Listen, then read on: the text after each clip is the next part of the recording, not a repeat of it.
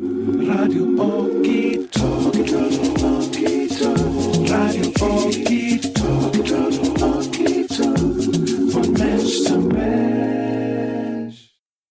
Welcome to Team Rabbit Hole edition. How could it be different? 144 with Candy Irvine and Laura here.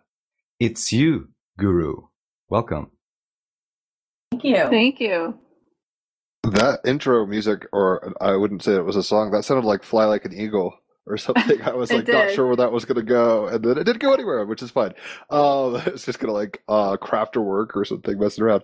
So basically, yeah, it's the 144th episode. I think that's rather appropriate given y'all's proclivities in spirituality and gnosis. So we can kind of talk about that number and maybe its relevance to you at some point. But real quick, something we do on the podcast is correlate this episode number 144 to Major Arcana, which would be the 9th card of the Tarot, which would be the Hermit card, which actually is the Virgo card. And Haley, my fiance, whom you guys have a linkage to, she's a Virgo Hermit card. It's not, and I call her Halian. It's kind of surprisingly not surprising at the same time.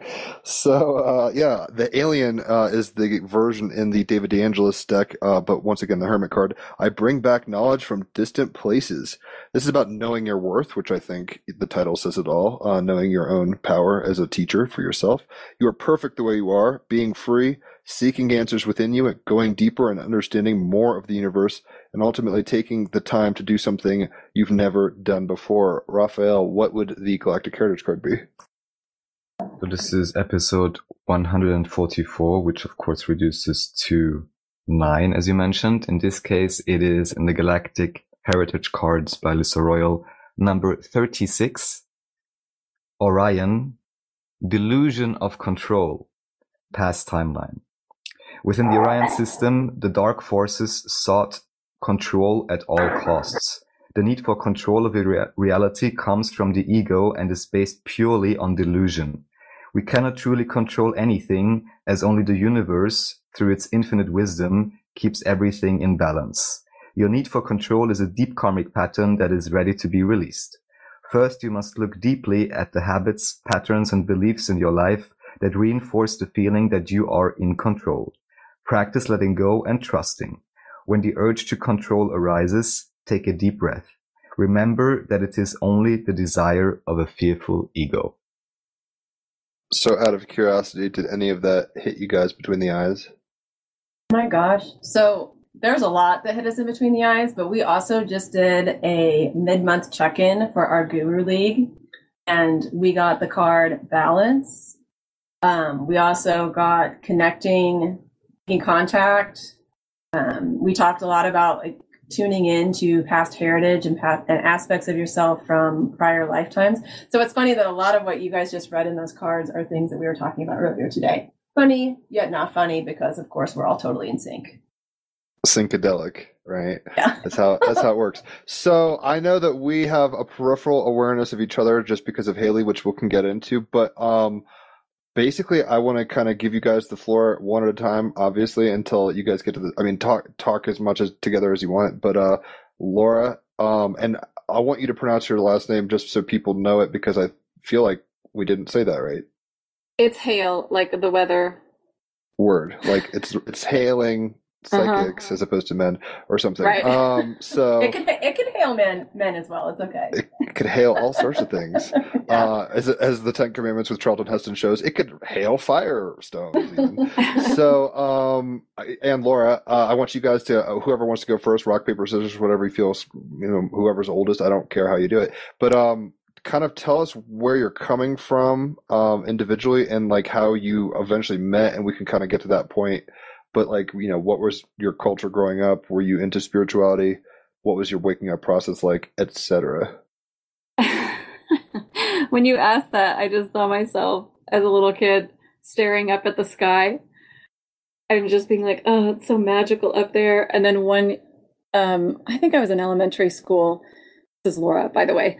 I was in elementary school and we all got assigned constellations to do a project or a paper on or something, and I got assigned the Pleiades. And I just felt like that was totally mine because I have 4 sisters and there are 7 sisters and those numbers are close enough. There's 7 people in my family. It kind of went into my logical mind of, oh, that's my connection. And then as I've gotten all the way to where I am now I feel like there's a much deeper connection than some numbers and having a bunch of sisters. But, I didn't grow up in any kind of spiritual atmosphere. I grew up Catholic, but I also knew just like an inherent knowing that there was a bunch of BS being fed to me as a child through the Catholic Church. So when I got kind of brave enough in college, I always say that Madonna was my inspiration to leave the Catholic Church because she did it. I was like, if Madonna whatever can it do takes, I can do it. And so eventually I stopped going, and then I took several years to stop feeling guilty about it. And my parents weren't religious really. It was like, you have to go because that's how it is. You have to go to church. You have to get communion. You have to go to confession and all that stuff. So, but I didn't really. In their defense, raising a child up in the way they should go is kind of the prescription, right? So it's like, hey, we gotta try, but we culture is not our friend, as McKenna would say. So it's kind of a both end kind of weirdness. But anyway, not to interrupt you. Go ahead. Yeah. So, well, then fast forward to like about 2009, I was teaching yoga. And I got this, and I was also teaching high school Spanish. I got this really weird food allergy that came on, and it felt kind of like I had like food sickness, or what's it called? Food poisoning. Several times over several days, and my dad's a family physician, so I asked him about it.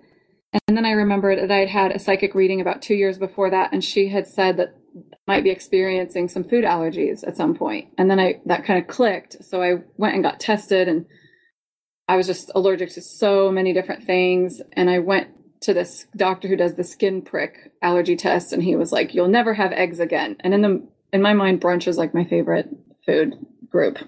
And so in my head, I heard this really loud voice say no. And then I remember leaving there thinking, I refuse to live my life like this. I will not do Aries. it. Yeah, Aries, right. I was like, I'm not doing this. No.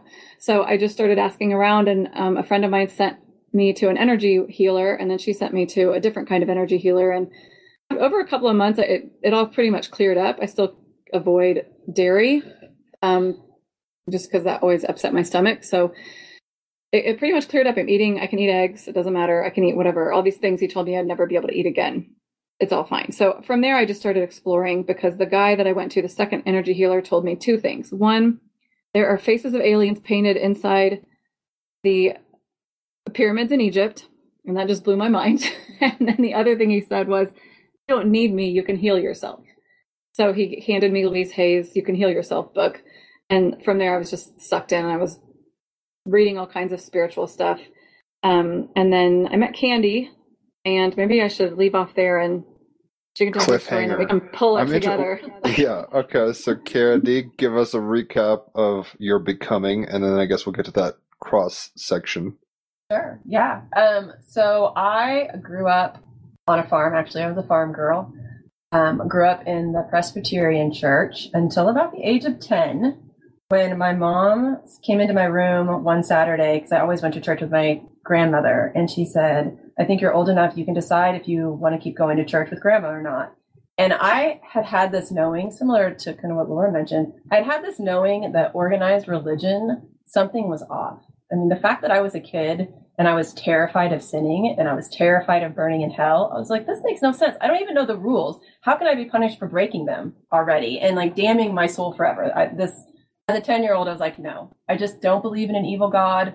I don't believe that I'm going to be punished forever. This doesn't make any sense. So at the age of 10, I decided, you know what, I'm done with organized religion. I told my mom I can talk to Jesus and God in my bedroom, and I can read the Bible on my own if I want. I don't need to go to church. And she gave me the freedom to make that decision, which empowered me at a very young age. So you do have a stellium in Capricorn with your North Node Mercury. It looks like Venus, Jupiter, like all this stuff, and third house Capricorn. So it doesn't surprise me you kind of took the information by the ram horns, so to speak, or goat horns. Yeah. So I just, I decided that anything organized like that, I just didn't feel like it fit. I always had this desire to be part of something bigger. I knew that wasn't it.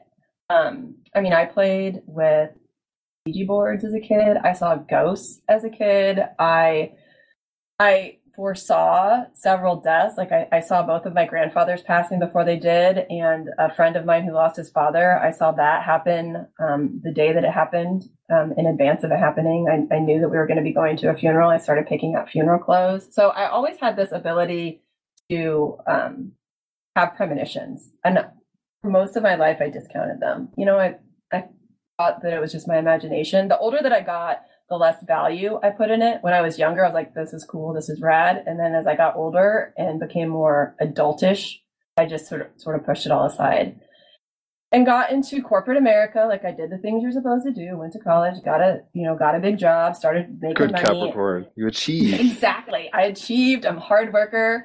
And I slowly felt myself dying. Like I just became disconnected from things that were really important to me. I could feel myself becoming something other than myself, and decided in 2014 that I decided in 2013 that I was going to leave my job. And I actually left a year later. And, the reason that I left is I had gotten into yoga, and I had started to kind of scratch the surface of reconnecting to spirituality and trying to get back to who I was. I had 2 failed marriages at that point. Late 30s, 2 failed marriages. And the only thing I'm succeeding and connected to at that point is a job. And as my mother so wisely said when I told her I was leaving, that job's not going to hug you at night. I was like, ouch, and truer words have never been spoken. Because I had developed, like Laura, these crazy allergies in about 2011, 2012, and they were significant. I could not stop sneezing. So mine weren't food-based. We couldn't figure out what they were. I actually went to a doctor who did research. I was one of his test subjects, kind of like a guinea pig. They would take all these vials of blood and then run me through these protocols of different supplements and medicines, doing the elimination diet, slowly bringing things in. I would have my blood drawn sometimes every week, every other week. And I mean, I had been diagnosed with early onset Alzheimer's. I had adrenal fatigue, like all this crazy stuff. Even though on the outside, I looked super healthy. On the inside, especially connected to Source and myself, I was not healthy at all. So it turns out that once I left my second marriage and quit my job, the allergies basically vanished. I mean, there was no magical supplement. There was no magical diet. It really was that I had put myself in energetic situations that weren't healthy for me. And I had left myself in those situations to the point that I had fatigued my physical body to finally start trying to get my attention. To the doctor's chagrin, I'm sure he's like, fuck, I can't give you like a pill. No, I know, exactly. I finally just stopped going to him because I was like, this is no good. I'm spending a ton of money. I'm not happy with anything, especially what I'm able to eat, and just forget it. Like, I'm going to go figure this out on my own. And lo and behold, it was divorce and leaving a job that made everything better. And to this day, still, if I allow myself to get in a situation that is highly unhealthy, I'll start to sneeze. Well, that's a good radar, I guess. I guess. How about we just learn to not get in those situations to begin Ideally. with? But once I quit my job, I was kind of free to get to know myself for the first time since I was a kid. And I spent a year blogging every day because I figured I'd never be in that kind of position. Because she's a Capricorn. Because I'm in a third Capricorn house, and I so needed it's something to do. communication. Yeah, you got to move that pen. Exactly. So I found my voice. And in the process, I had met Laura at the yoga studio that I went to in downtown Indianapolis. She was actually a teacher there and I was a student. And she was became really good friends with my best friend at the time. And I thought, if my best friend can be really good friends with Laura, then I should be really good friends with Laura. And for my 40th birthday, I planned a girls' getaway to Mexico because I was YOLOing it until I quit my corporate job and invited Laura. And that's really how I got to know her. And that's truly when we got back where our adventures in babysitting began. Because that's when we went to the shamans. Yeah. Which we didn't even know at the time what shamans did. No, I had a friend of ours, another yoga teacher, said that she had these shamans come to her house because they were having all these weird things happen in their house. Like their car wouldn't start when they were trying to leave, or they would have some kind of issue. that would prevent them from going on a vacation or leaving the house. And so the shamans went over and found all these kind of the spirits of children hanging around everywhere, clinging to these two people that we know because they're so sweet. They're such good people. The kids just wanted to be in that energy, but they like were a spiritual orphanage up in there. Yeah, and they were trying to stop them from like going on vacation. So they cleared all that up. Codependent spiritual orphanage. Right. So I told Candy, then a couple months later, I realized the shamans had been coming to my yoga class on Fridays every week for months. And I'd been talking to them. I just had no idea that these were the same people. So they weren't like full Shipibo regalia or anything? No, they're like they're like American born and raised and trained in the Four Winds Society. Shamanic training. Yeah. So they, so I said, hey, Candy, Jim and Jill are shamans. Do you want to go see them? They got rid of Anna and Chuck's ghosts from their house. That is 100% what I knew about them. And so because I had seen ghosts as a kid, I was like, oh, I'm sure there's still ghosts hanging around me. I'm totally in. Let's do this. Well, we booked back-to-back hour-and-a-half long appointments, and we went together. They called us in together. They're like, you need to come together. So it was the husband and wife team and Candy and I in this room, and we spent 3 hours sobbing, mostly crying, doing soul retrieval work, inner child stuff, and then we went back over and over again, probably for 2 to 3 years, at least every month, if not more often. And this was in Indianapolis? Probably. So are you guys into the Hoosiers movie? My granddaddy who's passed was a lawyer from IU, and he's always Indiana. I'm like, bro, anyway, it's like not my scene. But we I've have been the there. opposite song, Indiana, you big banana. It was like because we went to the Purdue, which is the rival. Oh well, my other granddaddy went. My grandpa who died at like 53 or something, really young, 54. He was a professor at Purdue. I could technically go there for free. I hadn't really thought about the Indiana connection, but. Such psychedelic. a small world. Yeah. It can be. So anyway, you guys have seen that fucking movie with Dennis Quaid, right? Yeah, Hoosiers. Okay, yeah. Just make us right cutters, man. And that whole Italian fantasy. It's just like, delusion's a bitch. He must have been a Pisces. But anyway, I didn't mean to interrupt you. I'm just getting my head around like, okay, so this is mid-America, and you guys are going to see shamans. Like, is that really common culture there? It's not like the Bay Area, so it's like, what's? No.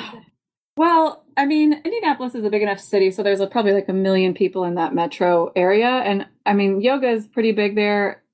Things have been growing. There's like a couple of psychic shops, where you can go get psychic readings. So it wasn't completely void, but it definitely wasn't a norm. And so we just started going and doing all this. It was basically like inner deep clearing work. I mean, it was awesome. Prior to that, I had done traditional therapy for on and off for 10 years. But intellectually knew all my hang-ups, and I could explain them to you, but they were still there. And shamanic work, if you've never done it and you feel like you are stuck and can't get past something, shamanic work is amazing. They worked with us to clear so much stuff that like once the trigger goes, it doesn't come back. And both Laura and I just kept feeling ourselves getting lighter and lighter and freer and freer. A shamanic colonic, as they say.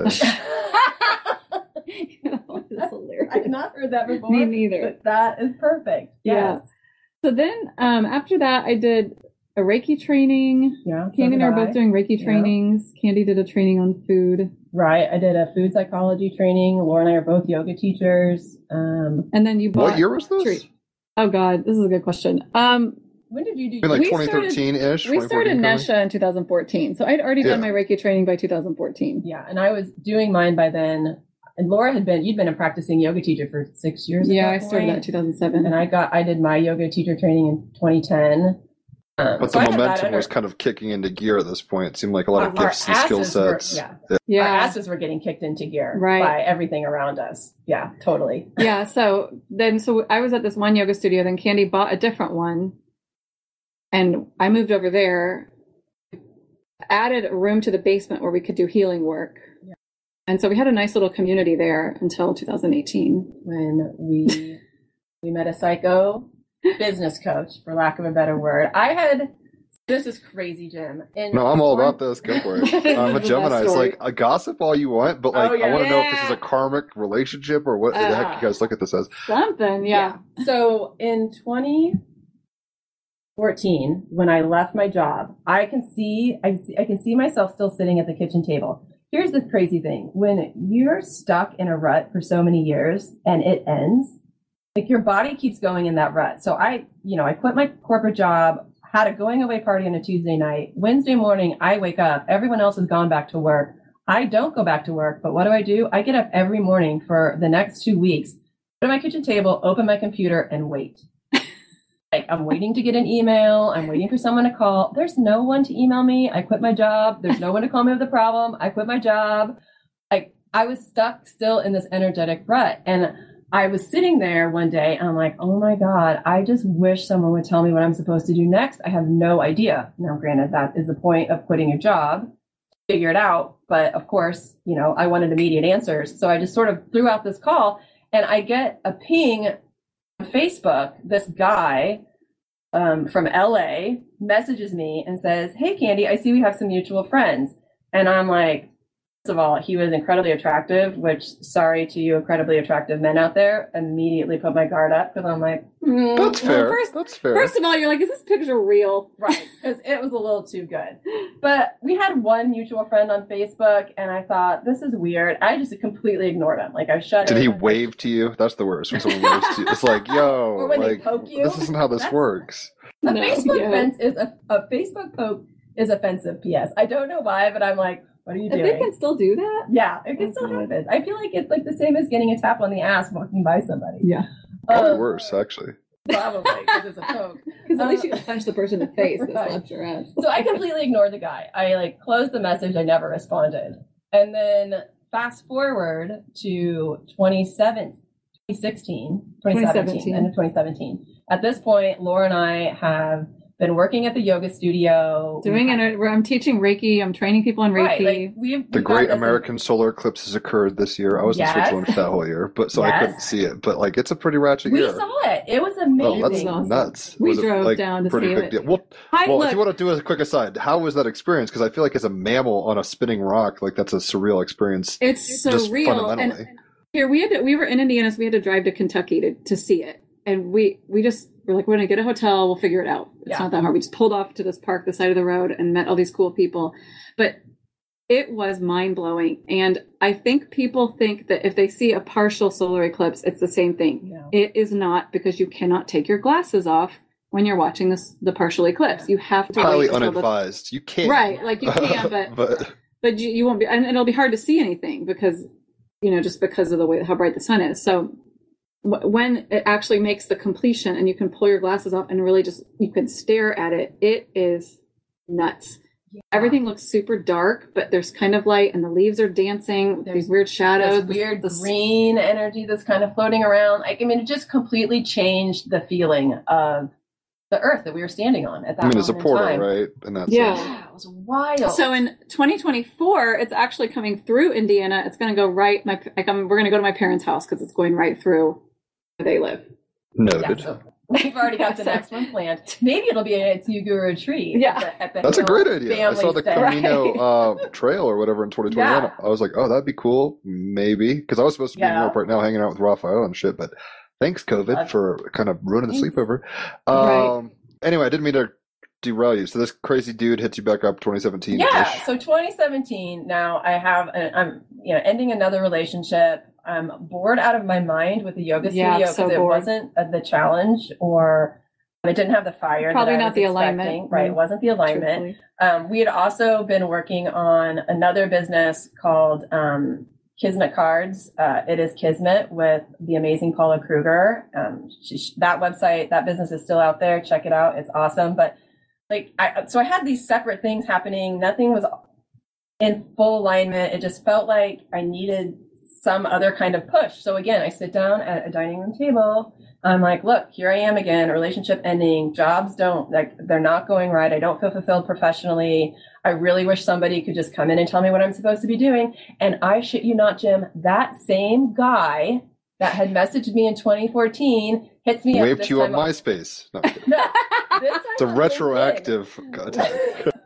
He got me on LinkedIn, and so I was at the space. Capricorn, why do you have LinkedIn? Only Capricorns that who does that? It's like, hi, I saw you at the public restroom on the third floor. He You are correct. Only Capricorns are on LinkedIn. But because he hit me on LinkedIn, I was like, what do I have to lose? It's LinkedIn. At least it's a business platform. And I'm safe. said, I know it. It's like a digital condom or something. Right. Not quite. Well, I just launched, I was trying my hand also at a coaching business called Corporate Candy. And he said, I see. Did that get hit up in the, like, did people misinterpret that sometimes? They're like, where's the stripper kind of thing? I feel like the branding there feels like but the thing is, it's a legit nickname they used to give her. It is what they called me at my Well, that's legit. I get it. I mean, I'm seeing your stellium. It's like, yeah, you're a boss ass chick.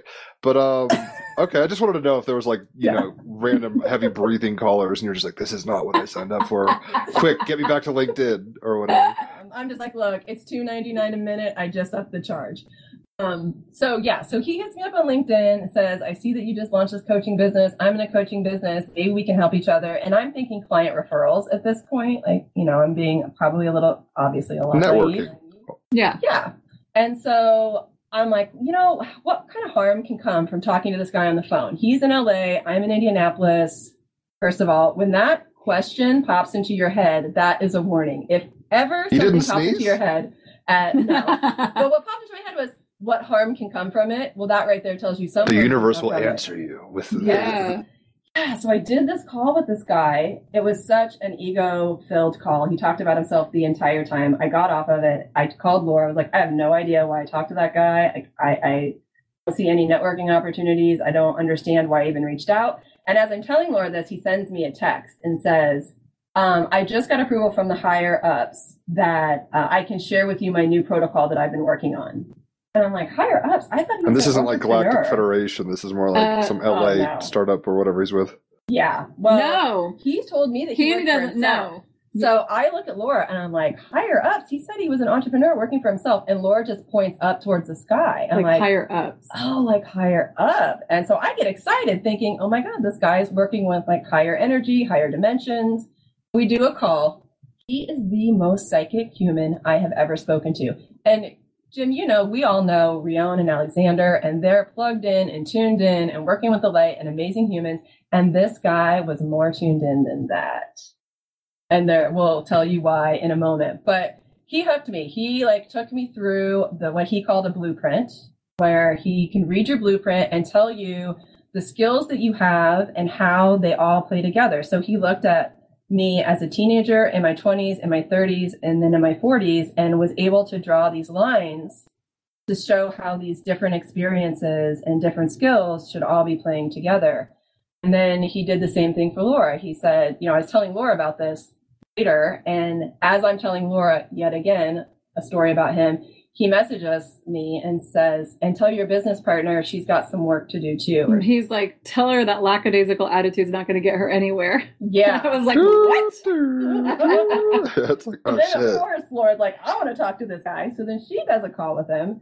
Next thing we know, it's a few months later, and we're entering into a contract with him to become our business coach, to work with us personally and together as a unit. And we signed this agreement, and I was so excited to sign it. And the moment that I signed it, I thought, I just signed a contract with the devil. Like, that's just what popped into my head. And it was 6 months of excruciating work. Self-inner work. Yeah, we were completely exhausted the entire time we worked with him. He was constantly spinning us up to reassure us, to drain us of energy. Like, it was this weird combo of coaching and cheerleading, and then like spanking us for random things. And it kind of started out one way and slowly evolved. And there was, do you ever use Ascension Glossary? I've heard of it, and I've looked through it maybe, but I'm not like a student of it or anything. Right. So if you look up psychological warfare on that website, the description is exactly what we were experiencing. It was like divide and conquer, wear down the morale. I mean, it was a checklist. It's crazy. So when Candy says she had this feeling she signed a contract with the devil, even though we were planning on doing this really amazing business where we have And this is like, we want to put this out there because someone should do this. It's awesome, especially in maybe all the empty malls that there are going to be. Yeah. But it would be like, there'd be a space for a co-working space, a space for childcare, places where you can work out, places where you can go get like massage, acupuncture, essential oils, juice bar, vegetarian, vegan food. So you go to one place and all this stuff is there. It's like a health mall. A Zen lab. Yeah.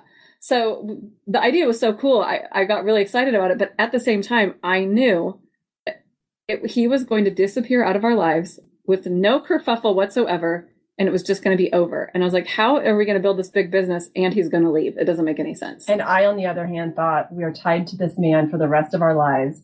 If I get away from him, there's no way to escape. So we were like at complete opposite ends of it. But we ended up destroying the brand of the yoga studio that I bought, rebranding it. We ended up driving all of the clients away. Like, the energy was awful. And we were so physically I was so exhausted. Tired. I've never been so tired in my life. We stopped working out, which, like, that's the number one thing when you're working with energy. You have to work out because you have to keep that energy clear. We stopped working out. I would be out of breath going upstairs in my house. It was like we couldn't get enough sleep. So overall, just not a good look.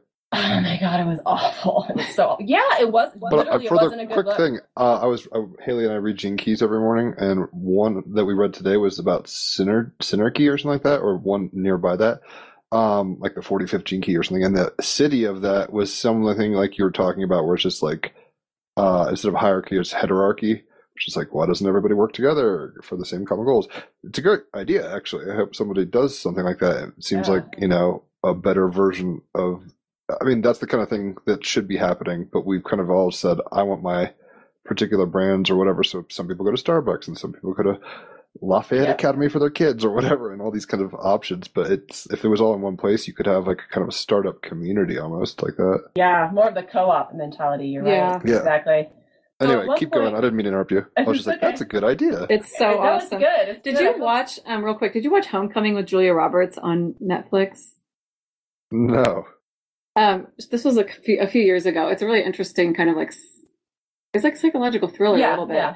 But at one point, they're in this exact thing that I'm talking about. It's not part of the plot. They're just there. And it's like they go there for whatever. It's where she used to work. Shit, there it is. And we're like, oh my God, there it is. I mean, the Zen Lab. The wellness mall, whatever you want to call it. Yeah. It's totally right there, staring at us. So it's out there. It's in the consciousness. So at one point, Laura and I fly out to LA to meet him. Because all the work we've done together has been over the phone. We've never met him face to face. LinkedIn. It's like, we'll just send messages on LinkedIn. Exactly. We fly out there to meet him. It's a completely weird interaction, but we're having dinner with him and his girlfriend, and sitting across the table from us, he literally shapeshifts. Laura and I did not talk about it in the moment. We talked about it afterwards. We both saw him go and shift into a Buddha type looking character. Like, all of a sudden, his belly was huge. He had pushed back from the table. His hands are resting on a belly that previously had not been there. It was the weirdest, wildest thing I've ever witnessed with my eyes. I thought, oh my God, how tired am I that all of a sudden I'm looking at Buddha? What the fuck? Well, and there's all these like things along the way that made us think, oh, he's so spiritual. And then, he's got like enough power that he can. He told us he was working with the Ascended Masters. Yes, he did. He did tell us that. Perfect hook to get Laura and I. Yeah. So he said that all of the psychic abilities, everything that was coming to him, all the information was coming to him from the Ascended Masters. He would know what my thoughts were. Mm-hmm. I would start having thoughts about leaving, like trying to get out of the contract. And I would have the thoughts. He would be texting me. The higher ups have told me that you're like thinking, you're thinking about ending things, or you're questioning whether we should be working together. Let's talk about this tomorrow. Like, every time he would nail me on my thoughts. It was so creepy. So in the middle of it, toward the middle end of it, we went on our first Camino to Spain, which we're now going to hopefully take 2 groups next year to go, with a friend of mine who lives in Andalusia in southern Spain, who runs tours down there and then runs tours on the Camino. And we had so much fun, but we were like finally free from it. We weren't really working, although the second week we were gone, we did do some calls with him. We just felt so different and so free. Well, we were out of his control. We were out of his control. Energy. And then when we came back, I freaked out. I was crying. I was like, I felt so homesick. That's the only way I could describe it. We got back home and I felt homesick. And I felt joyless. At one point, I was like, oh my God, I'm not feeling any joy about anything, I don't even know why I'm on this planet anymore. And I didn't have a suicidal thought. It was more of, I don't want to live on a planet where I can't feel joy. And I didn't think that I would ever be able to feel joy again because of the work that we were doing with this, who we now call Rue. And we also call him Dun Dun Dun. Dun, dun, dun. We don't say his I don't want to name. invoke his name. So we went out to lunch one day with the massage therapist at the space where we had the healing space. And she's just like bubbly, giggly, always happy, no matter what kind of shit show she's got going on in her life. And we both sat across from her separately, looking at her and thinking, wait a minute, I used to be happy like that. Yeah, I used to find joy. I used to laugh and giggle. Who have I become? And so Laura was spiritually oppressed. Yeah, totally. Laura was heading to a wedding in California with friends that weekend, and I was staying in Indianapolis. And so our energy was separate, and he was going to end up leaving both of us alone because we were separate. He really liked to manipulate and manage us when we were together.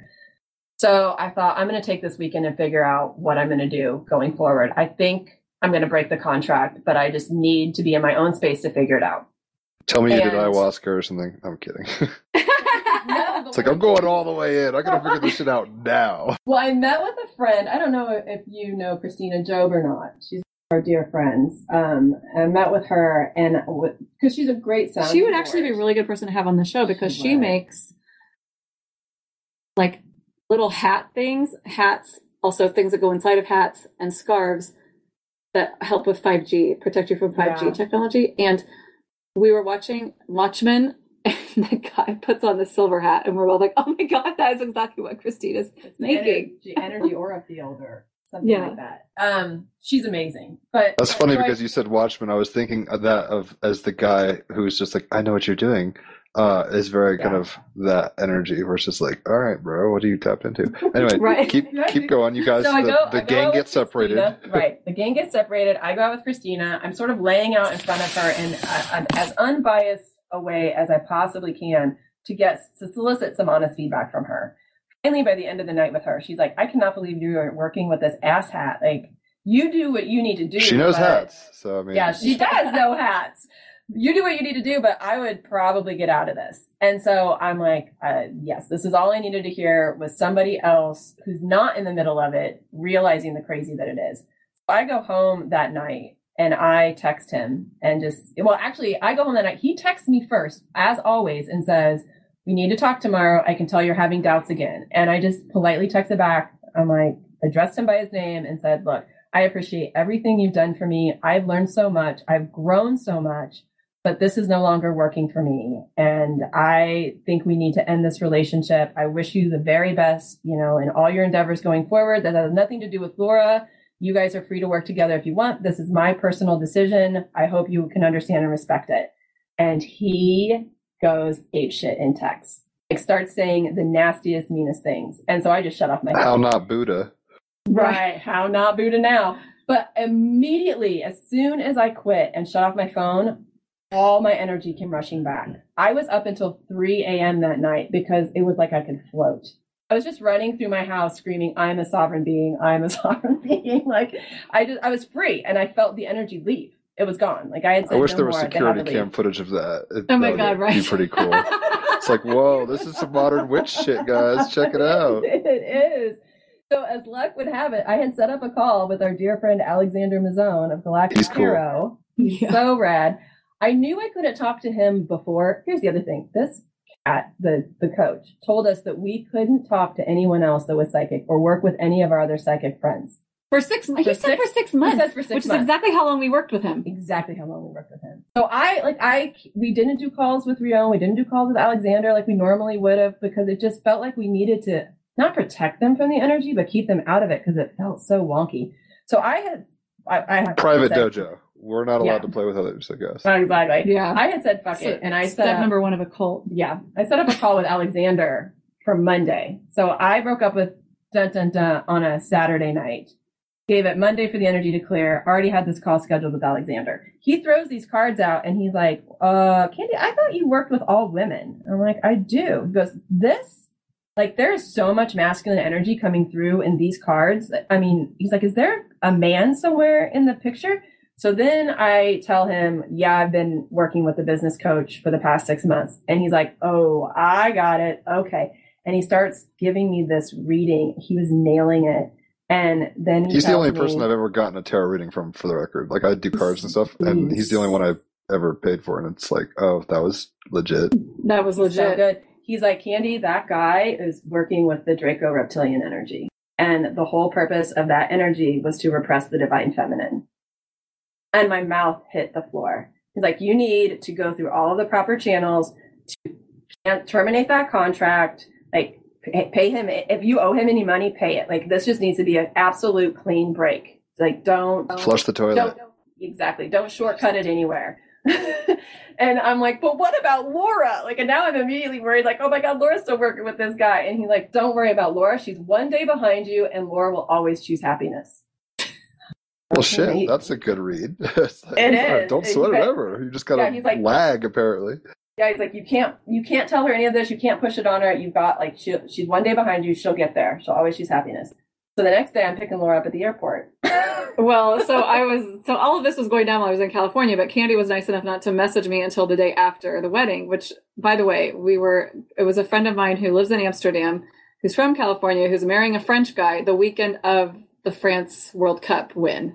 So we were watching, probably it was so fun. Yeah, so we were watching the World Cup. Ways, yeah. Yeah, and so this is all going down, and I actually talked to our coach on the phone a little bit while I was there, and I was beside myself. I was like really nervous. I always get really bad digestive issues when I get really nervous, and I was having I was a mess, and I just didn't know what I was going to do because I knew Candy was leaving, but we had these projects kind of laid out, and I was really excited about the projects, and I guess part of me was thinking I couldn't do them without him, which I think was kind of part of his purpose of making us think that. So then Candy picks me up at the airport, and she's like, I talked to Alexander. I was like, well, what did he say? She's like, are you sure you want to know? I was like, yes, I want to know. She goes, he said that Dun Dun Dun is working with the Draco reptilian energy. And I was like, oh, hell no, fuck that. And the minute I said that, the energy came rushing back, like Candy described. All of it came back. I felt so much lighter, like elation, excitement, joy, all that stuff that had been gone for months was right there. So we went through the process then of shutting that whole thing down, and I think maybe a month or so later, we actually did a call with Rion. And it reminds me of Jurassic Park. Like, this was a good idea, but like fucking T-Rexes are on the loose now, and shit, let's just get off the island. Let's just get out of here. That's a bad idea. Shit went wrong. So like a month or two later, we're doing a call with Rion, and he says that it was something that our souls had kind of pre-planned, that if we weren't at a certain point, that this was an option for us, and it was going to be like tough and quick, like wouldn't have lasted any longer than 6 months, which is exactly it's like spiritual waterboarding. Yeah, it was. Good choice. Right, because it like slingshotted us so far forward, because we had so many crazy experiences that I don't think either one of us would have ever believed we wouldn't have thought someone was lying, but we would have been like, well, are you exaggerating? Like, well, and the other thing I would say is if I compared myself before that experience to after, I'm much lighter and much happier. Oh, yeah. So we cleared a lot with him. We did a lot of inner self-work with him, just like we've done with the shamans. Yeah. I think one of the big turning points with him was we had been working with him for like 5.5 months at this point, and he says, all right, so now we're going to start doing the shadow work. And Laura and I were both like, what? We have not been doing shadow work to this point. What the hell have we been doing? This shit is crazy. So we clear all this. We get on the other side of it. Now we're like, I've shut down the yoga studio, shut down the wellness space. We started working on opening a restaurant. That falls through. We shut that down. What kind of food? It was going to be a vegan, vegetarian restaurant. It was going to be amazing. Yeah, it was a really good idea, too. It was a good idea. Hope somebody does that, too. It's out there in the consciousness. And we meet with Laura, one of Laura's Reiki teachers at the time, who's become a good friend of ours. And she says, I keep seeing you guys move. Like, oh, yeah, we could move there, because there was nothing anchoring us to Indianapolis at that point. And that was probably October. September, probably. And early November, we ended up making a road trip to Asheville. End up house hunting that weekend. Things. I'm from Richmond, Virginia, but I've never been to Asheville. I heard it's kind of like, I don't even know. Grateful Dead bears running around in the woods. I'm not even really sure what to think of it. Yeah. Jim, I was born in Roanoke, Virginia, by the way. Nice. 2 up, 2 down. VA. What to, Dad?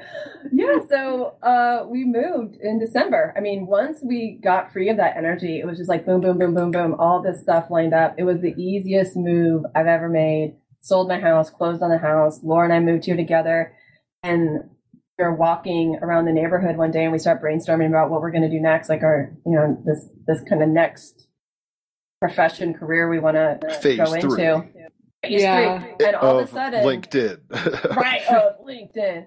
And all of a sudden we start brainstorming It's You Guru. And it was such a natural fit because everything we had experienced with the Puru was about giving our power away. The Puru, that's classy. I like it. I'm not being facetious. That's good. I also like the da-da-da. Like, that's a good way to reference somebody without, like, getting a libel lawsuit. Right. Totally.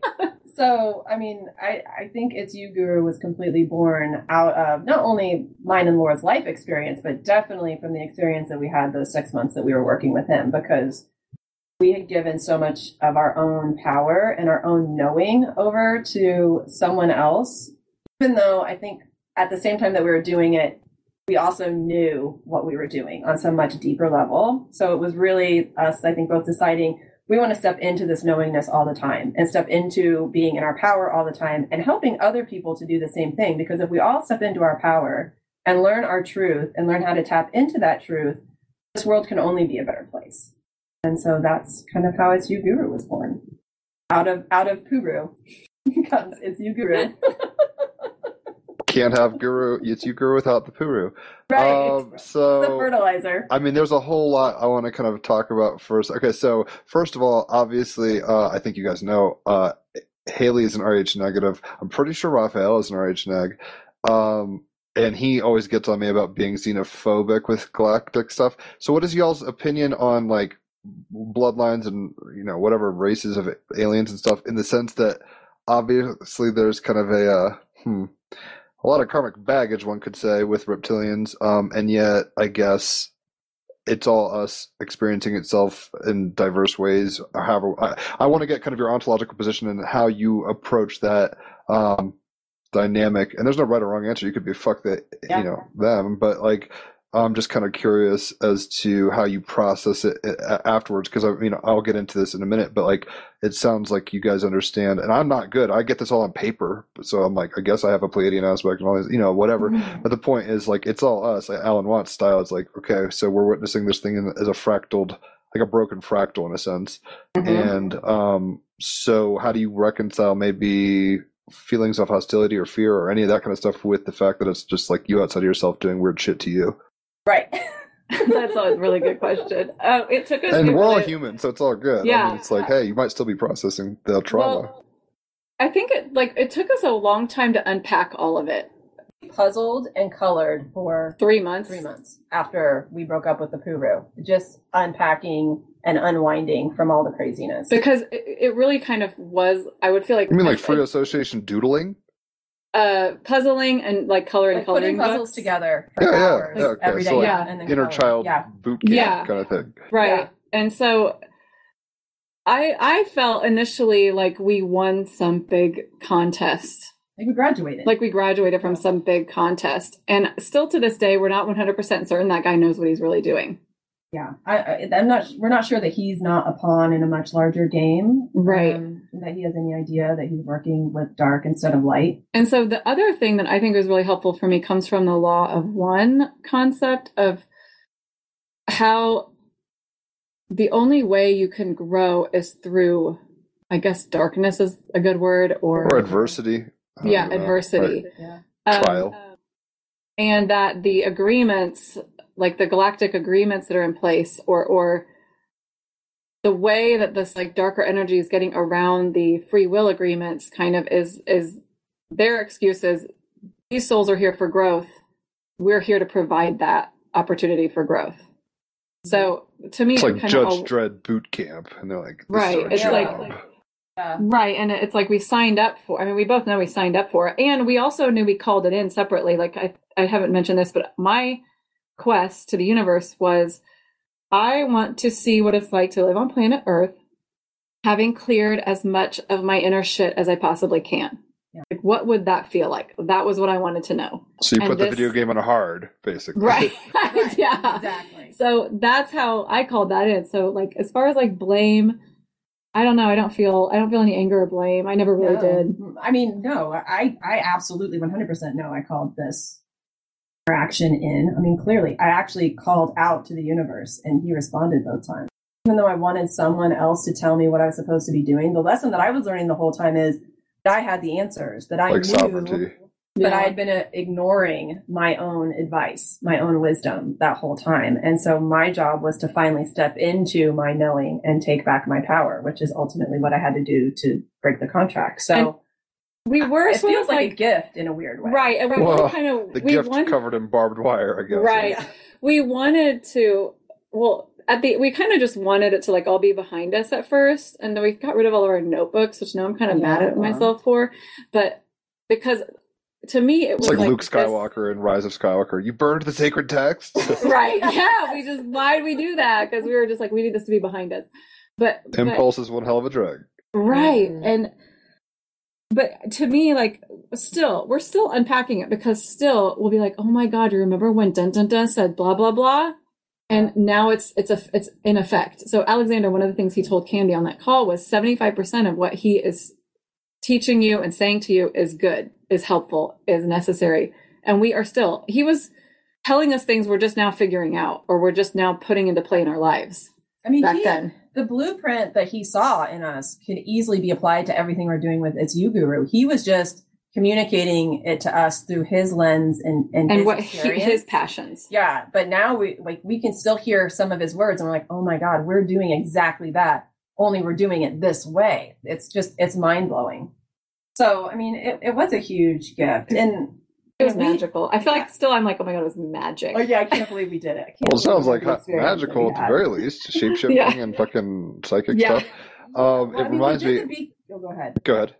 I was going to say, we did the BQH training after all of this happened with him. And that gave us the ability then on our own to go into the bubble and start asking questions and getting more clarity and really trying to unpack at a completely another level that had happened, like an energetic and spiritual level. And, you know, to answer your original question about the energy and reptilians and everything, one of the things that we're repeatedly told in the bubble is there is no black and white. There is no absolute truth until there's absolute unity. Everything's a shade of gray. And the dark is an important part of being able to have the light, right? I mean, if everything's light, then everything's light, and there is no dark, and we don't even know it's light because there's nothing to oppose it. It's a Pleiadian wet dream. Everything's just light, guys. Yeah, right, exactly. So we really try to look at it through that lens of even when something's dark, it doesn't make it bad. It has value. Means, independently, yes, maybe a preference in some weird way. Because Raphael and I have talked about, and he's been quiet, hopefully he's still alive. Geez, he's a Libra, so he might just be twiddling his thumbs, rubbing his little mustachio or whatever, and being like, wow. Because he's into Bashar, and it's very interesting. He's got an Aquarius North Node, and I've got 11th house Sun and Moon Gemini. So it doesn't surprise me we're kind of doing this stuff. But anyway, the point is, we've talked about, I think we had an episode on, I forget now if it was an episode or I think we did an episode, Raphael, on the Secret Teachings of the Ages. So I heard the audiobook while I was in Australia. Yeah, exactly. He is alive. So there's a chapter in that we've referenced a bunch, and it's kind of a weird mind fuck, but it's kind of like, I think it's the Kabbalistic Epiphany of Adam or something. I'm always botching this chapter title. Raphael always has it. And I don't think we need to read it necessarily. We've read it, but there's this chapter in the book that's talking about basically Adam, like Adam and Eve, I guess, is, gone through life, and he sees Satan as this serpent. He's like, he dies or whatever. And he's like, oh shit, there you are, my adversary, and you've been my foe and like set up everything against me for my success. You're the yang to my yin, baby, or whatever. It's like, holy shit, fuck you. And then this serpent, and I'm not a Luciferian for the record, but this serpent turns into I got a caveat with that because it's kind of first it's a cherubim. It's an angel first. The Adamic man tries to enter in a sense into immortality or the afterlife or whatever, and it's a cherubim which then transforms into a snake, which is then identified like as Shaitan or as the adversary. Then Adam keeps complaining and kind of like saying, I call your bluff, I know I'm self-empowered, I know immortality is within me and so on. That's kind of like the argument he's making, which is valid, of course. Running through the house saying I am sovereign kind of stuff. Yeah, basically. And the chapter is called The Kabbalistic Keys of the Creation of Man. And then finally, the snake turns into actually, I think an angel with like huge wings and so on, or even, something like, or essentially God basically, and kind of explaining to him like, so like, also this shadow aspect, I was tempting you so that you could basically deliver yourself, or that you could free yourself, because if you were not tempted, how would you understand? And it's of course interesting, especially in the realms of, let's say more down to earth activities, as to what extent this could be seen as an excuse. At the very least, one can then understand potentially the motivation of individuals thinking that way, of course. And in terms of the xenophobic part, I was just always saying, like, for example, with reptilians or whatever, like, just as with humans, there are all kinds of alignments and qualities within each, skin color or denomination or whatever label you put on it. In the very same way, of course, in an infinite universe, especially, there must be also all variants of, reptilians, those who really want to eat you, and those who are like super wise and you would be happy, to have as your guide. That's kind of just what I was getting at in terms of xenophobia. Totally. Well, there's another couple of books, if you guys haven't read them. One of them is called The 9 Ways of Creation. And then the other is The Quantum Science of Psychedelics. And in that book, the same author, Dan Calaman, I think. Carl. He talks about the serpent and how the serpent shows up in multiple cultures. And we always assume, thanks to, some of these stereotypes, that a serpent is meant to be bad or the devil. But the serpent was actually the sine waves that are energetic, that are coming and hitting the planet. And there's 9 of them. Now we've had all 9 are available to us, the 9th being the unity wave. And then they go back into history and look at how the serpent was actually this image that's been hijacked. And the purpose was to bring about evolution of creation, but that gave us as individuals power. And so the organized powers that be decided to hijack this imagery so that we forget our own power and we forget that we have access to these 9 waves. And so then we're locked into this control mechanism that's organized by man out of greed and money and all that other fun stuff. So, I think the reptilian energy is super interesting that you guys brought it up, because it's really complex. It might be more good than bad, honestly, when you're looking at it just from an energetic signature and not looking at it from a race of beings. Or maybe also getting into the idea, I'm sure you've had probably many questions also about variants of so-called abductions, or as Bashar likes to call them, temporary detainments in hyperspace. And of course, oftentimes grays come up. And also when individuals ask about them, when I'm channeling or just talking about these things. And one thing that's always very relevant to me is like, don't never with any encounter, no matter how jarring it may seem. I mean, always trust your intuition, of course, but always really like check yourself if you've really been encountering a quote unquote negative energy that's negative unto itself, or whether it's just, a huge load of projections and unresolved issues that you're putting on top of it, which, for example, could happen, especially with gray consciousness, even more so because, as far as I understand, if they're organized in the hive mind, then of course it's quite a challenge even to communicate at all with a very highly individualized mind. So I'm always kind of like for, awareness of these potential diplomatic processes and issues that may be considered when interpreting such experiences. Yeah. And for the record, I made peace with the devil, quote unquote, on acid before, where I was kind of like, look, Judas had to pull the trigger. Like there's a functional necessity, some of these dynamics and stories we tell. So it's like, I guess some people just, it's like, well, who wants to play cops and robbers? And some people are like, we'll be the robbers. So it's like, at some level, it's like that.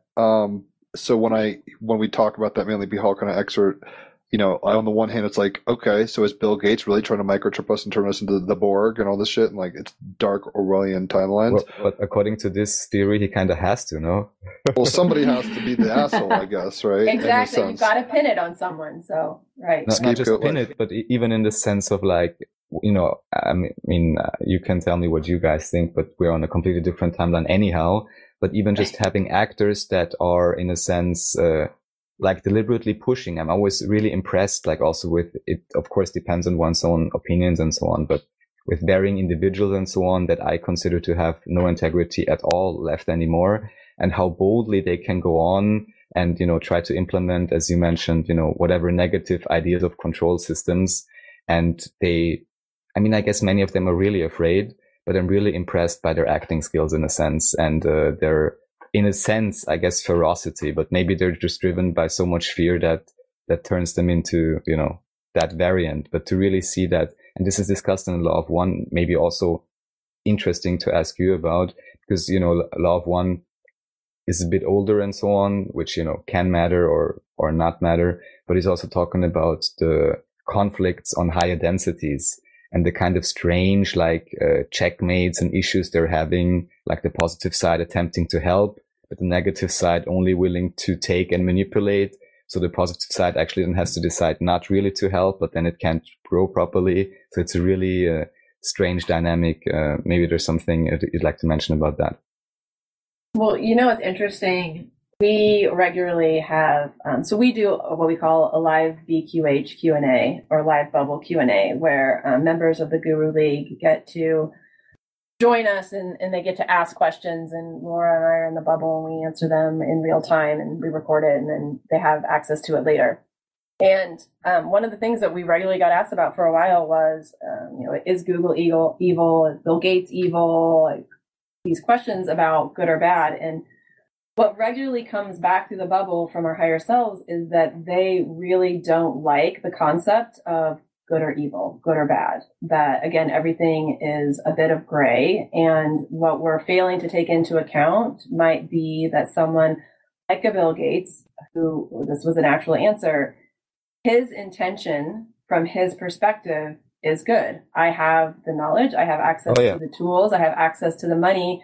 If I could help make the world a better place through vaccines, then I'll do that. And this is how I'm going to do it. This is how I'm going to contribute. So, you know, from an outsider's perspective, we may be viewing his behavior one way, but when you access that higher consciousness, do have the perspective of, okay, wow, this soul did come here to try to do something, to try to make a difference, and they're doing it within the framework that they have access, or with the skills and the tools that they have access, which may or may not fall into a gray/darker area when observed by an outsider. Well, and that's things too. People ask a lot about the microchip and the vaccines and all that, and the response is always, well, if you believe that there's a microchip in the vaccine that's going to do XYZ things, then you're going to be part of that consciousness. Yeah. So I guess what this would include, the framework in this case, and, you know, of course, it's get into background motivations and so on. But then my question would be whether it could be that in, just as an example, you know, Gates' mind, if he's deeply steeped in scarcity, which may be hard to imagine if one is technically rich at least, that, for example, also the idea of depopulation may be a good thing in his mind. Well, it's like, what was that movie? Marvel? Oh my God. Well, Captain Marvel? The other one. What's that guy's name? Fuck. I'm actually binging all the Marvel movies as we speak. Okay, well, it's toward the end, so I don't want to ruin it. Bad guy. It's the bad guy from toward the end, the last couple. Thanos. Yeah, Thanos. Yeah, I've seen that. Don't worry. It's like, it's not that different. Well, right. I mean, that's like a higher his mind. He thinks rationale. he's saving the universe. Well, It's also in the book Ishmael, right, which was written however long ago, in the 70s. So Ishmael, right, it's the talking gorilla, and he's saying that we're the only species that live on the planet that don't want to allow any part of ourselves to become extinct. Whereas, you know, if a colony of ants lives somewhere where there's no food, and the ants will either move or they'll become extinct. Whereas we humans, when we have part of ourselves that live in the desert and there's no food, rather than encouraging that tribe to move or those people to relocate, or, you know, allowing them to become extinct, we immediately start sending food. So we start making more food and sending it to them to try to now give them a way to be sustainable. And they're like, it's the argument there is that we're the only species that doesn't allow for this natural evolution or natural extinction. And then we tip the scales and we imbalance things by doing that. And so one could argue that Bill Gates's concept of scarcity and depopulation might not be a bad thing. It might actually be more in line with naturally existing on a planet. I'm not saying I necessarily believe and am a fan of Bill Gates, but I'm just offering another viewpoint, and a viewpoint that perhaps our higher selves would also offer, that we don't always know exactly the motivation or why. Well, it goes along with that concept that we're like how afraid or how much people, even people who consider themselves spiritual, how much attached to the physical world they are. Right. We're terrified of, on some level, a lot of us are terrified of dying. So to see someone else die or become extinct is, well, COVID is a great example. There's so much fear around COVID a lot of times because there's this fear of getting sick and not recovering. And we don't want to see it happen to a friend or a neighbor or, you know, Kevin Bacon, 6 degrees away from us, because that brings mortality that much closer to us. And it's getting right with the fact that we are so much more than this physical vessel. We're an essence. We're an existence that cannot be, it can't be destroyed. What I would just say though, because I've been also recently discussing these ideas you bring up, and they're of course all very valid. What I'm just thinking about is, even if we were to agree in whatever shape or form that, let me just say, we would want, for whatever reason, I totally don't subscribe to that, by the way, that we would need less population. In my view, Georgia Stone school. Yeah, the Georgia Guideline Stone type thing. Because in my view, anyhow, we're most likely actually only accessing a sliver of the actual resources and a sliver of the actual land we technically would have access to, even now, even on the known, let's say, UN map, or whatever. I mean, there's, even in US, there's so much space, so at least to me, so much. I mean, what you say, of course, kind of makes sense in terms of like, why not just move away if it's really not a hospitable environment? However, with humans, especially, I guess, in comparison to animals, it seems we are really like kind of needy and dependent and kind of need to build structure up and so on. Yeah. So I can understand why we maybe then have this penchant also to say like, okay, it's not so nice. We're just gonna somehow make it happen and we could still live there, no matter how much tech or something we would need. So what I just want to say is that even if we would then agree and say for whatever reason we would like less population, I'm sure, or I proclaim, I declare, we're on a level that this can be a conscious process. Yes, and that we wouldn't need to have some, like strange, all kinds of harming things, from food, whatever you want to choose. We could also just come together and be like, okay, what do we want? So on and so on. And then these things would very naturally balance. And at least in my book, the whole idea of overpopulation and scarcity is a complete hoax, basically, which doesn't mean that we would need to, or in any case, we should organize many things much more efficiently.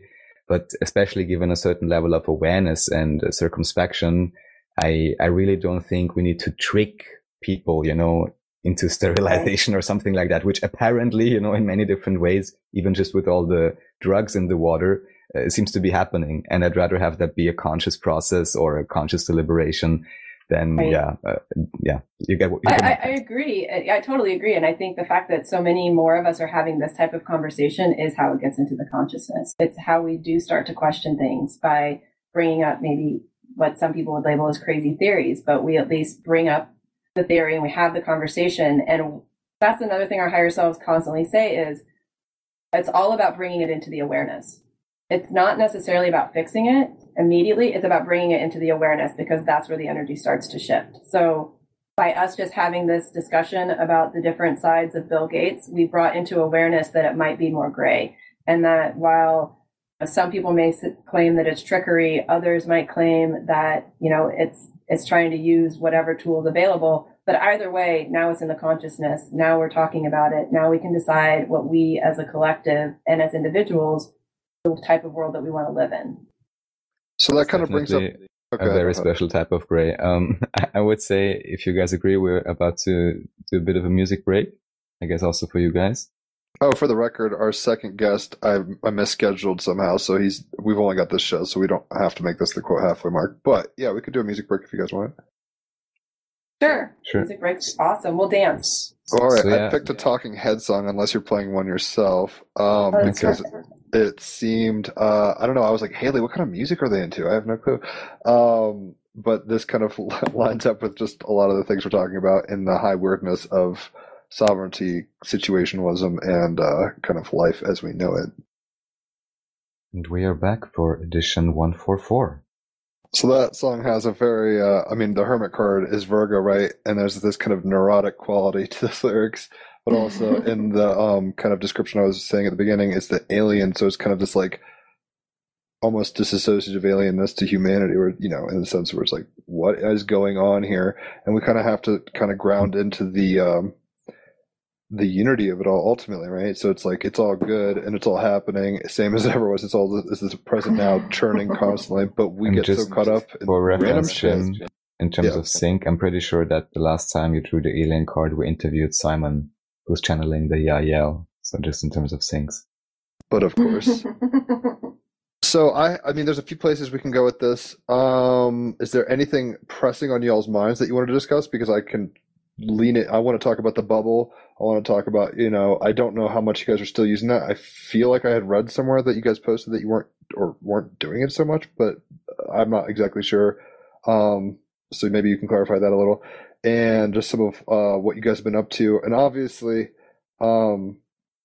just when you said Kevin Bacon, it made me think of because I started thinking of your Puru or whatever, and Kevin Bacon in River Wild. It's very much the Stockholm syndrome kind of thing where it's like, Gail, we're going down the rapids. We got to do this shit. It's like she has a great time and they survive or whatever. But like anyway, go watch the River Wild, kids, if you haven't seen it. It's pretty ratchet. Good Meryl Streep film, for the record. But so the degrees of separation. So so Haley, my fiance, whom you guys know, was watching y'all's YouTube channel, and she was off of Facebook for 5 years. Like not in the Zuckerberg cult, and basically decided to rejoin, make a page or whatever, and or a profile rather, and to add, to follow you guys on there. Basically, it's YouGuru kind of tribe and what was going on there, and then through that she met Ginger. And Ginger turned her on to me, and then it just turned in, after this is very quick, right? So yeah, it's funny. And thank you for that reading, by the way, because that was the first psychic reading I've ever done. It's not really my shtick, and I'm not against it, and I think people should check this stuff out because it's fascinating. And well, my theory was this, because Haley had told me about she had shared a little about a reading that with the whole 717 in a car crash and her niece and Atlantis and all sorts of weird stuff. And I was just like, oh, this is fascinating. And if it's not true, it's entertaining. And if it is true, this is highly valuable info, right? Intel. So, and then she was like, they're doing a deal, like go. And I was like, oh, fuck yeah, I can afford that. So once I hit you all up, like the first time it was more or less just like almost like a Facebook poke. I was just kind of like being like, what's this all about? And it was resonant to the degree that I was like, y'all are legit. And then once I started hitting the turbulence of why am I having essentially Kundalini activations talking to this British girl while I'm consciously coupled with this Australian girl, which was confusing to me at many levels, that's when I hit you guys up for the second time, and that clarified and essentially nudged me. I mean, I have free will ultimately, but that definitely nudged me in a direction. So I do appreciate that. And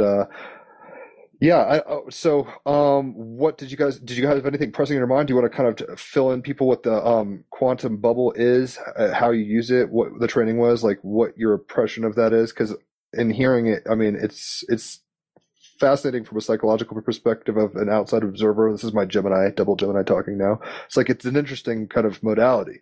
It's not typical. Is, so kind of, is that a good enough place to start? Do you guys want to talk about the bubble? Go for it. Yeah, absolutely. Always love to talk about the bubble. Yeah, so I think going back. Am I right or wrong that you guys still use it or no? Or am I tripping on that?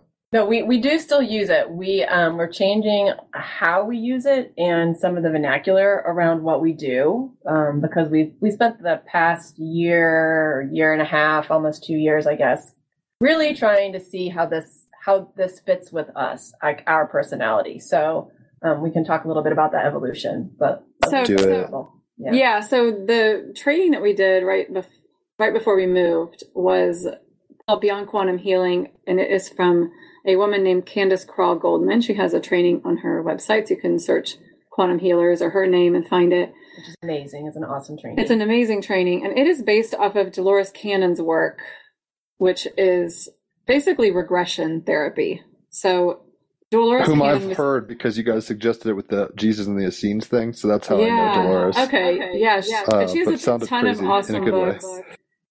And she kind of, she was one of the first people to talk about like the volunteers coming to Earth to help with the ascension process. She has a book called The Three Waves. Yeah, speaking of 144, she has a book called The Three Waves of Volunteers. Well, she was doing just this regression work, and then people were kind of going back in this regression therapy and jumping and talking about this experience of as a soul choosing to come here to help out. So she's really the one that kind of started that discussion, really. And so Candace took what Dolores had done, which is pretty traditional regression therapy, which is a lot of counting backwards, very strict in the methodology, and kind of broke free of that a little bit and made her own baby called Beyond Quantum Healing, which is beyond, meaning past what had been going on before, making it more open-ended so that people could add their Reiki or any of the other modalities that they had done. You could do it online. It didn't have to be in person. Right. So we took that training and we were like, and then what we did was we practiced with our friends. So we would put them into what we are now calling the bubble, because at one point which reminds me of Michael Crichton's Sphere somehow. I'm like, what are you guys doing?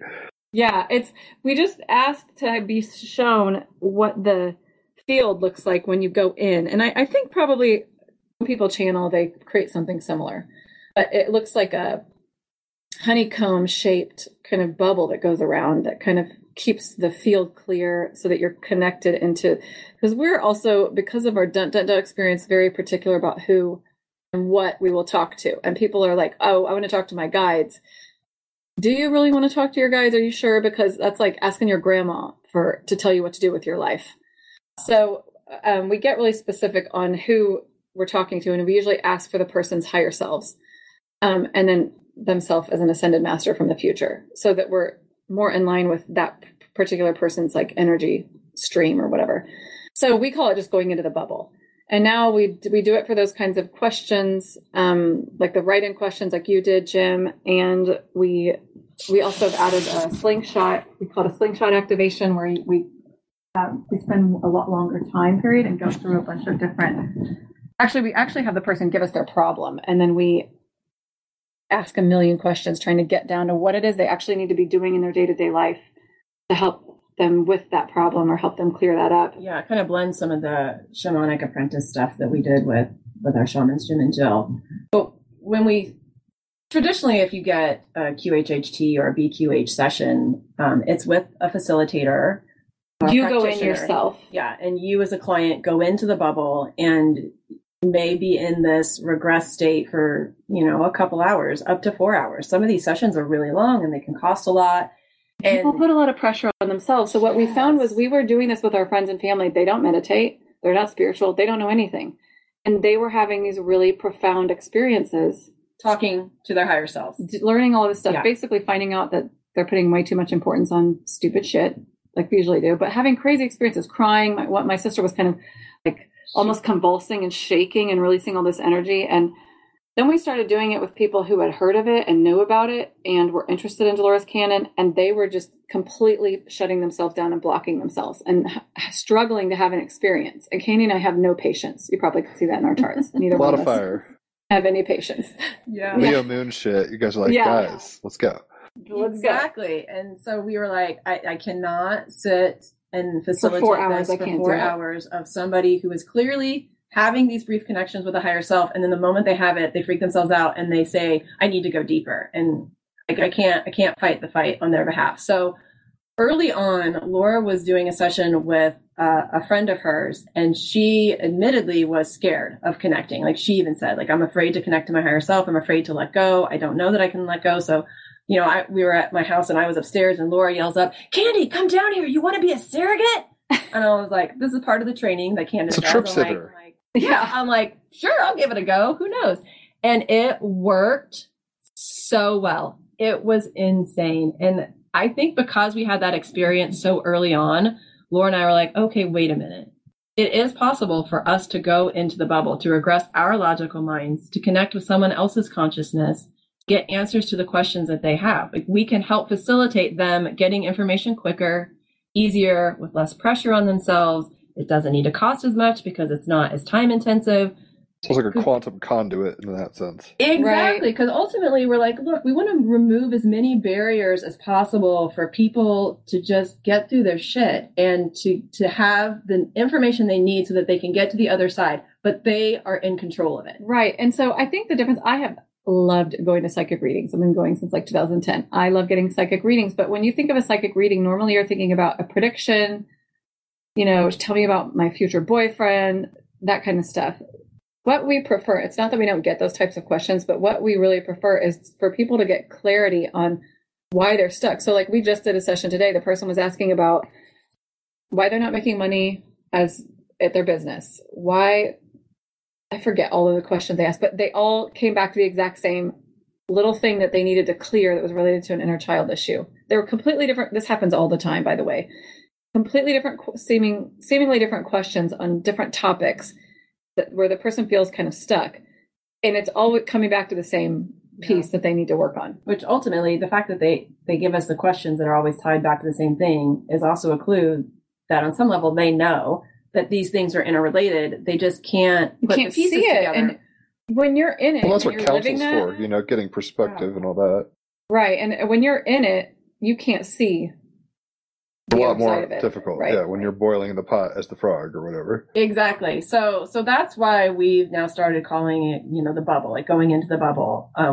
Is because it's creating the space for that exchange to occur. It's a sacred, safe space where a communication with your higher self, or when Laura and I go in general, sometimes when we do the live bubble Q&As, it's just connecting to the consciousness grid and pulling down the information that's most relevant for the consciousness that will hear the video. And, trying to get the most relevant information for those people.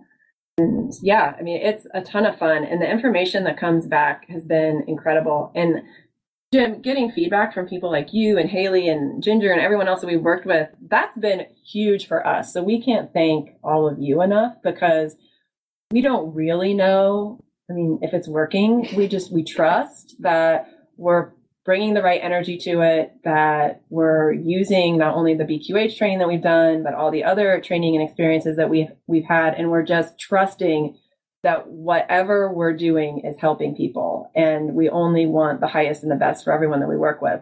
So, we just do these crazy recordings. You ask these questions, we get these answers, and, we just kind of toss it back to you. And we're like, hope this helps. Every time we're like, hope this helps. And then sometimes we get feedback from y'all, and it's incredible. So thank you when you give us feedback. We really appreciate it. And beyond that, we think that everyone has this capability. Totally. If we can do it, anybody can do it. It's a lot. Is there a phenomenological difference between going in tandem versus, so how would you break this down? Do you think there's a lot of training necessary? Is this the next level of human evolution, and we just have a reawakening to maybe a proclivity we used to have? By the way, this technique is being used in psychology as well, in systemic family constructions, however they call it. They're using just precisely that. Yeah, exactly. No, again, referencing the 9 waves, they talk about in that book about the fact that all of our third eyes are on. We are just locked into a geometry that makes us think it's closed. And so what this training has allowed Laura and I to experience is what it's like for our third eyes to be on, and what that connection feels like. And that wasn't something that I was tuned into prior to these trainings and prior to practice. Right. And practice is so key. Practice is so key, and getting confirmation, because I can remember doing Reiki on a friend of ours one time. And this was years ago. I said, I'm just seeing you in your basement. I'm assuming you have one. And you go over to these little stairs. You walk up like 2 or 3 stairs or a ladder. You get a box and you throw the box away. And I have no fucking idea what this is. She's like, oh yeah, that's my ex-husband's stuff. It's definitely up 3 stairs down there in my really dank basement. So it's that kind of stuff when you have the experience that, I got that so clear.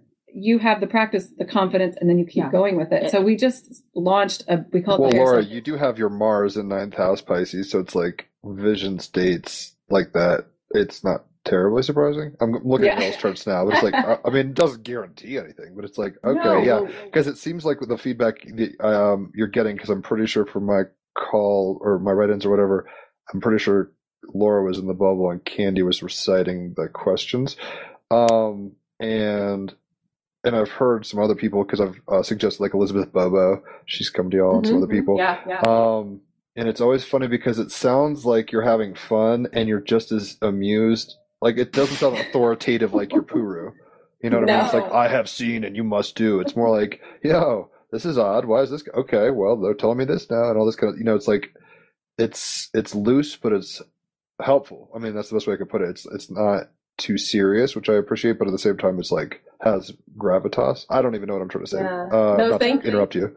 Yeah, I totally get what you're saying, because it's we are amazed every time. I mean, I'm amazed every time I go in the bubble and every time I get information. And part of it, practice really is figuring out how the information is communicated to you, because how Laura gets information is very different than how I get information, but then sometimes it's the same. Yeah. Sometimes it's an image, sometimes it's just it's a knowing. The quantum part of it, the reason I think they all started using the quantum, because Dolores Cannon and his quantum healing hypnosis technique, is because you don't always see a picture or hear a word. It's just a download of a concept, and then you have to translate it into English, which, Raphael, from trying to learn another language, it's not easy to translate.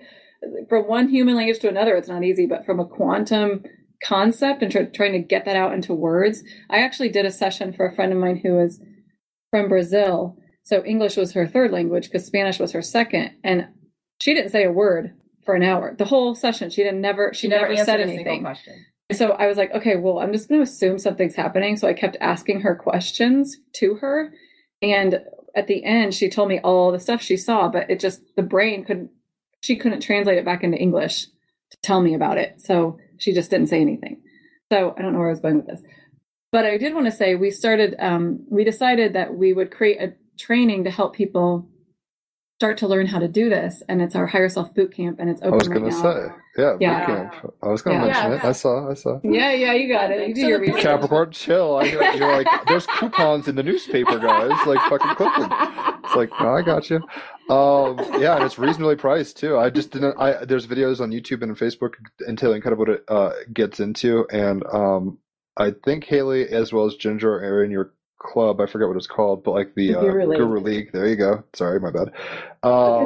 It could be better if I knew the fucking name, right? But so it could always be better. But they'll just shoot questions. I think it's really interesting what you guys are doing, because on the one hand, it's facilitating in a real way, but at the same time, it's showing people that magic is real.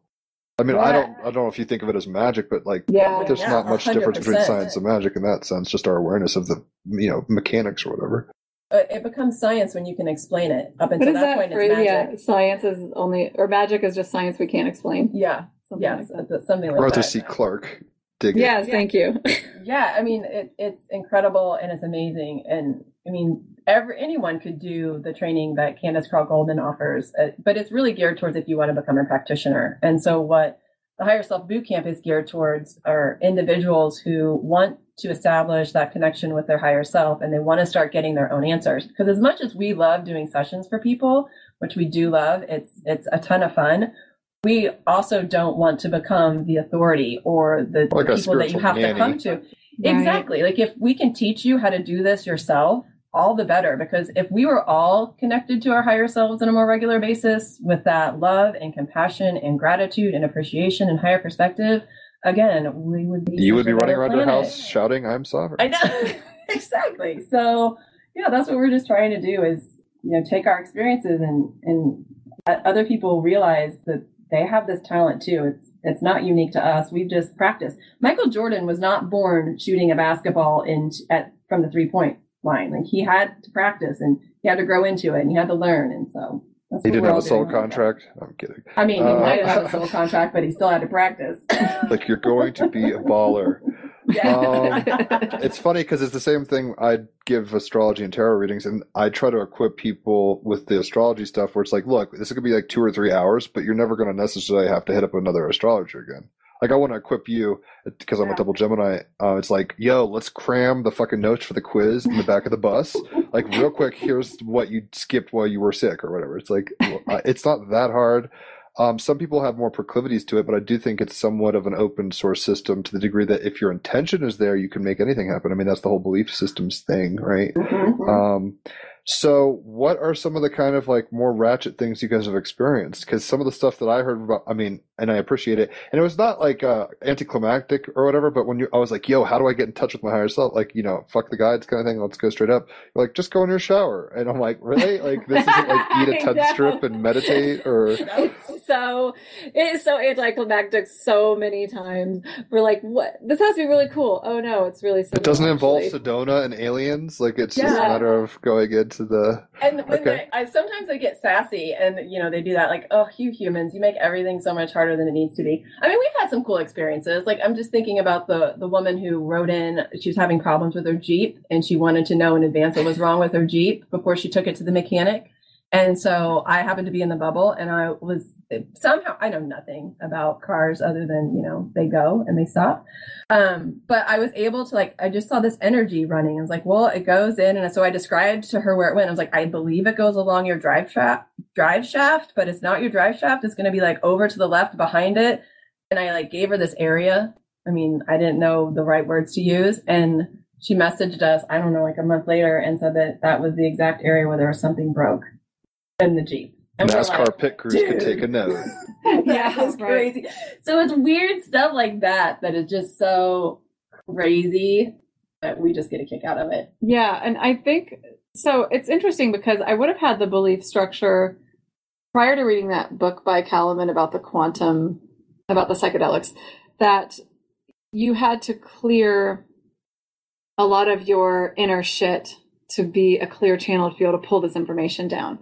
And I do still think that it's easier because you don't let your own stuff get in the way. In fact, often Candy and I will have someone ask a question and be like, and I can feel my belief about that sitting in one location, and then the energy and the information coming down from higher than that. And you're like, well, fuck yeah, Google's evil. And then they're over here going, okay, now, and then they're explaining this really complicated thing about what that structure really is. And we can feel our own brains going like, holy shit, what? Yeah.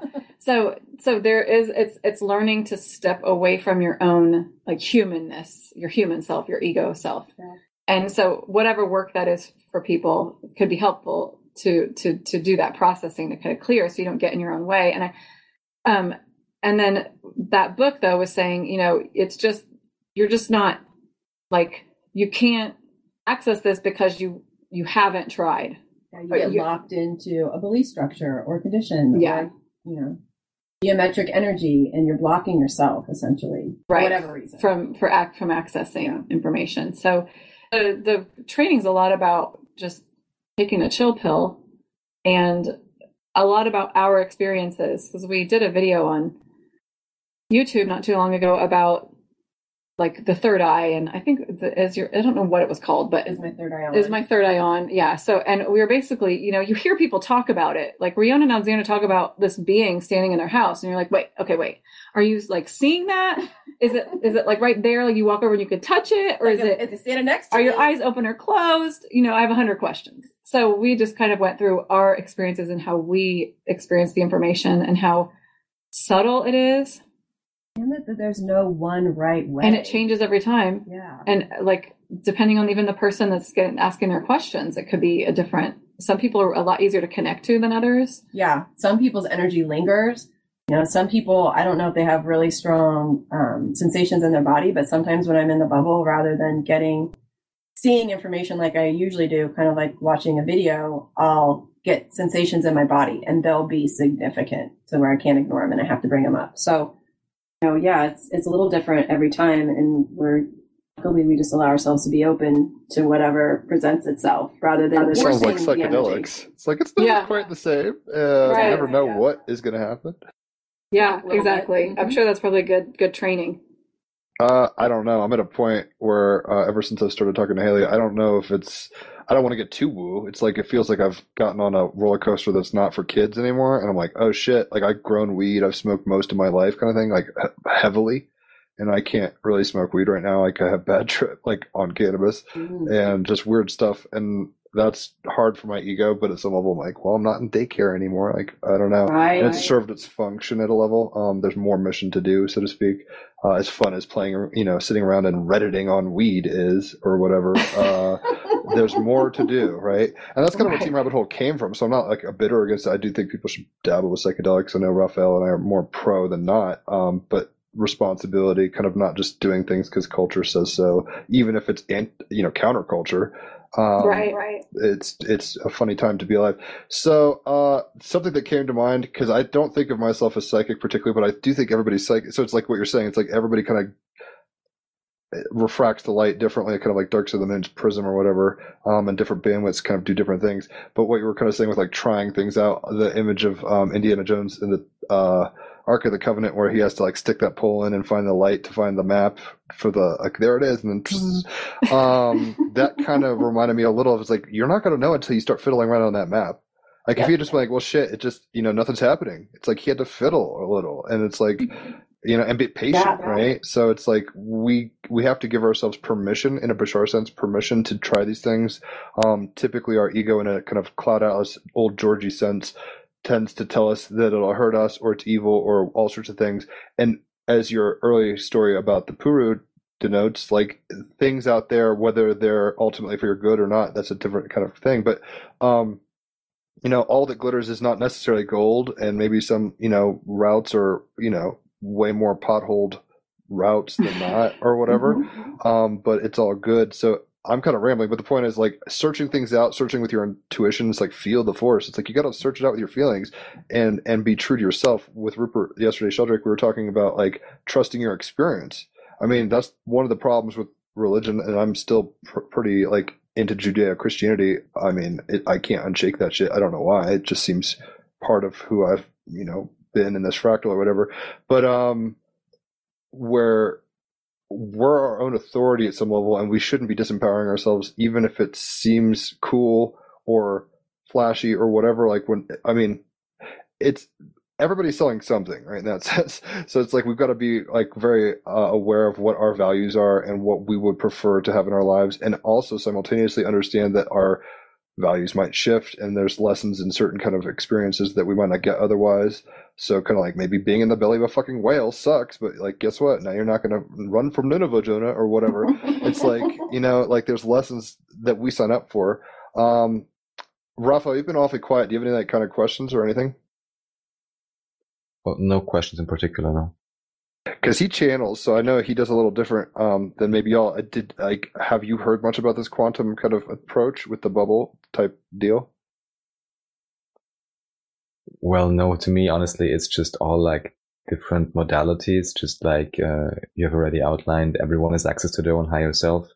And I just agree generally that with anyone, I mean, also in my, perfect world, anyone having these abilities, actually the first task ideally is to allow everyone else to recognize they have at least, the same degree of psychicness. Maybe not everyone will ultimately, or something. We'll see kind of, how the dice fall and so on, and who chooses what. But, to really give responsibility back, just like you explained through your journey, I think that's the prime idea. And then how you exactly label it, what process you use. As Bashar would say, it's all just permission slips, anything goes. If the information is good, or if people are happy or have fun or whatever, it's obviously positive, and that's all the discernment required. And in terms of specifics, like I said, anything goes, if it works for you, it works, and that's perfect. Yeah. So, Laura and I don't know, Jim, if you, or Raphael, if you guys have ever heard of cardology at all, or the is that like the six of spades and all that jazz? Yeah. So Laura and I are both sixes. Laura's a six of clubs, and I'm a six of diamonds. And as sixes, we tend to be skeptical a little bit, or we can see both sides of things. So we're always looking for not only what we believe in, but then also open to, well, I might believe in this, but somebody else could believe that, and someone else could believe that. So it's a little bit of that Libra, I think. Yeah, probably that Libra energy. And so I know for us, it's been really helpful, because I think it made us question things enough, but also be interested enough to give a lot of things a try. But to also be skeptical enough to be like, well, I want to experience this for myself. Like, I want to see what this feels like. I want to have this experience myself. And then from there, because we are sixes, it makes us natural interpreters and teachers. And so I think it's lined up really nicely with being able then to teach people through our experience how to do things, but also leaving it open enough that they can have their own experience within the training, if that makes sense. You don't have to experience a higher self the same way I experience a higher self, but, like, let's talk about some different ways that you could experience it to open your mind enough to the experience. and I just sounded like I was stoned when I made that. No, you're cool. You're cool. And that's not going to offend either of us, clearly. I don't smoke presently, but it's like, hey, it's Bart Simpson in the Treehouse of the Bong. It's all good. I just looked up Raphael's, he's a jack of hearts, and I'm a king of clubs. And I'm pretty sure Haley's a queen or a jack of clubs. I forget, because we had looked at this before.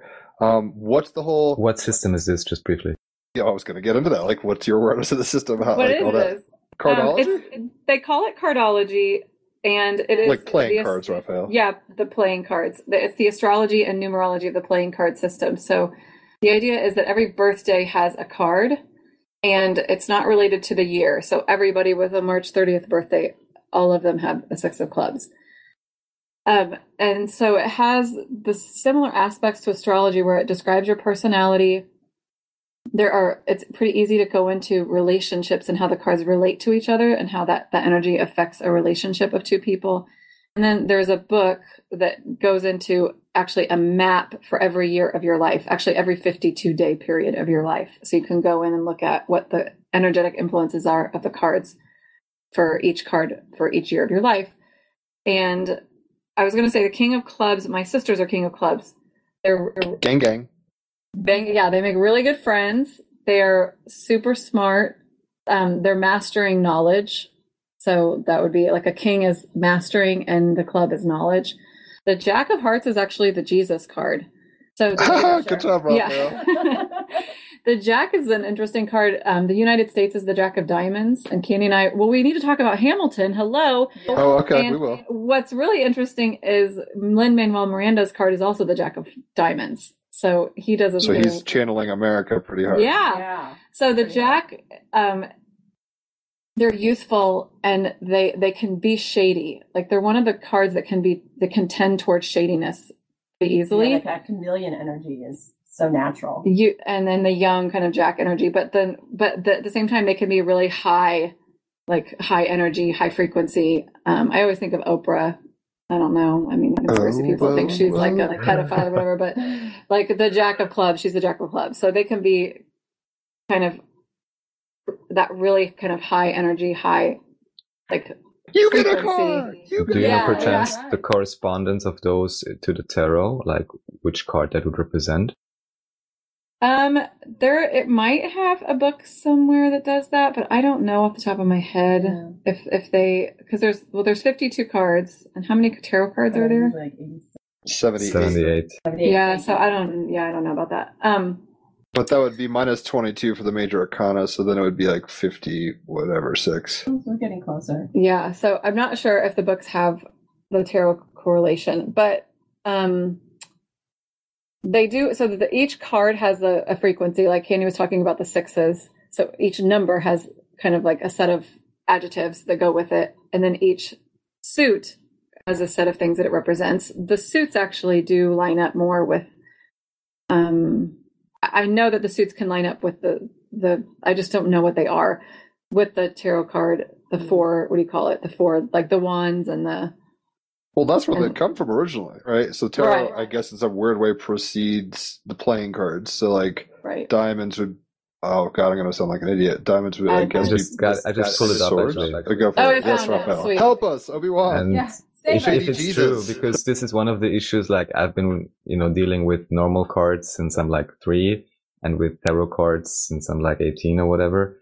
And I was again and again thinking about it and was like, why does no one make a proper overview for this? So this may be one. This is from tarotcardmeaning.net. So it says wands or clubs. So wands are ace of wands, ace of clubs. Yeah. Then pentacles are the diamonds. Then cups are the hearts. And swords are the spades. Okay. That sounds There right. we go. Yeah. Nailed it. Yeah. So Rafa, you are like a shifty Jesus type. I mean, in the best sense possible. You're Jacks loving, are but a ton of fun. Jacks are Right. the oh no, best. he's got. Are you guys into Gene Keys at all by any chance? No. Oh, you guys gotta Not take yet. that plunge Not down that yet. rabbit hole. We're gonna have Richard Rudd on the podcast. Raphael, by the way, he said he'd come on. I haven't told him officially. Yeah, here you go. But yeah, that shit fucks with my head. The one thing I want to say that's really, really interesting, I always found from the beginning was so there's all these layers to this, and your card has a hand that goes with it. So there is a Mercury card in your hand. There's a Jupiter card in your hand. There's a Saturn card in your hand. Kind of The hand you're dealt with. Yeah, the hand you were dealt. Mhm. It's real. Not an accident. Mel Gibson Maverick, scoot over. Yeah. Yeah, so there's definitely books. Cardology, the Cards of Destiny is the other name they use when you're Googling it. But we have, our friend's website is itiskismet.com. Okay, so that is correlated, because I think in my mind I felt that those were related, but now you're clarifying. Yes, they are related. Yeah. This was a business that we originally started in, what was it, 2014? Yeah. And then Laura and I got out of it, but Paula's still running it, and it's amazing. And her talent is just, it's out of this world. If you ever want a cardology reading, she's Oh, we'll have to get her on. good. Yeah. Yeah, that'd be awesome. So, on y'all's like About Us section, like those are the first things you lead with. It's not like so much like I'm a coffee addict or whatever that comes later, right? But it's more like I'm a 6 of this. So this system had a big impact on y'all's kind of ontological perspective. Yeah, I don't think I've ever read anything about myself that hit quite so spot on as when I read the 6 of Diamonds, because I'm a 6 of Diamonds. I was like, oh my God, that is me to a T. Mm-hmm. And we look everybody up that we talk to. We always are looking at the relationship chart to see how the energies, because the energetic, like, I think for, at least in my opinion, it's a little bit, especially with the books that are out there, it's a little bit easier place to start than especially with the relationships. Jargon. Yeah, than astrology. Like to do a relationship reading for an astrology, I mean, you can do like Aries Sun and like Capricorn Sun and find that, and that is helpful. But the book just has everything in it. You just like a reference guide, and you just look it up, and then it gives you your energetic matches, or like kind of. So Candy had a marriage that was a karma card marriage. Karma cards. It's a lot. When you get into a relationship romantically with a karma card, it is a lot. It's getting on a high-speed train that you cannot get off until it wrecks. Yeah, So that brick wall. Yeah. Right. So we are always looking at what's the energetic connection that you have, because you can't avoid it. The guy that the most famous person that has written the book says, try not being your card. It's probably similar to astrology. It's like, try not being an Aries Sun. Just try it. You know, it's almost impossible. Well, in some way, that is a challenge, because Haley's always giving me shit. Not that we're bound by our charts, because it's so tricky. Because on the one, I mean, it's like, yes, I'm a man from America who's 35. Like, I can identify with things, and the deeper I identify with them, the more synchronistic, fractal kind of investigation I'll resonate with. If that makes sense. And this kind of gets into Buddhism, where it's like, hold on, loosely type shit, right? So it's like, yes, you're this, but don't like go too hard in the paint on it, because otherwise. Like, for example, being a Gemini is cool, but it's like I'll always be a trickster child if I permit myself to be so. I've kind of got to look at the other side. You know, we're the whole zodiac. We're the whole deck of cards in that sense. So it's what are you avoiding? Yes, you're going to even when you guys read the Starseed Origin stuff for me, it's like, because I'm not sure, maybe you can clarify this.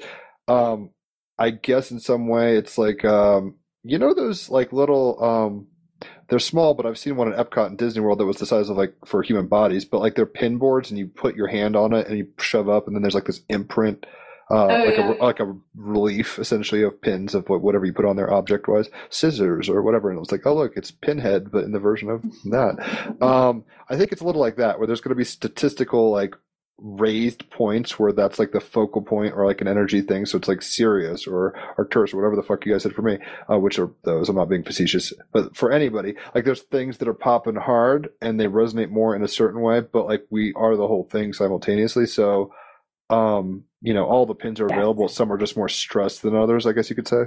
Yeah. Well, I think with the cards, the kind of the theory behind it is that your like soul choose this personality overlay and this date to be born on, to have these hands, to have this hand of cards that you dealt yourself essentially. I just see someone doing a high dive like from another dimension. It's like, here it is. All right, 5, this is the day. 4, jump in. 3. Yeah. And I talked to another woman who has been studying the cards for probably 20 or 30 years and does readings, and she said she went back and like mapped out all the significant things that happened to her in her life and then compared them with the cards. And she's like, I don't know if we have free will. I'm just not sure about it. Well, I think Bashar lined up addresses perfectly. Maybe Raphael knows. I think I remember hearing Bashar at some point, who, I mean, I'm not going to take and drink all the Kool-Aid he says, but everything that Daryl Anka's channeled that I've turned on through Raphael seems legit enough that it excites me and makes my Gemini brain kind of open up a little more than close, which is always good. But something to the effect of, and it's funny because even in high school, I'd facetiously say stuff like, "Oh, we've already done it. It's already happened. We just have to live through it." Like in the Matrix, Right. it's like you already did this shit. You just have to figure out why you did this. Like that's the why, right? So, Raphael, do you know what I'm talking about? Where he was like, "It's a projection of a hologram from another dimensionality, and we're just kind of living the movie." I mean, also that's the whole the holodeck analogy or the film strip analogy.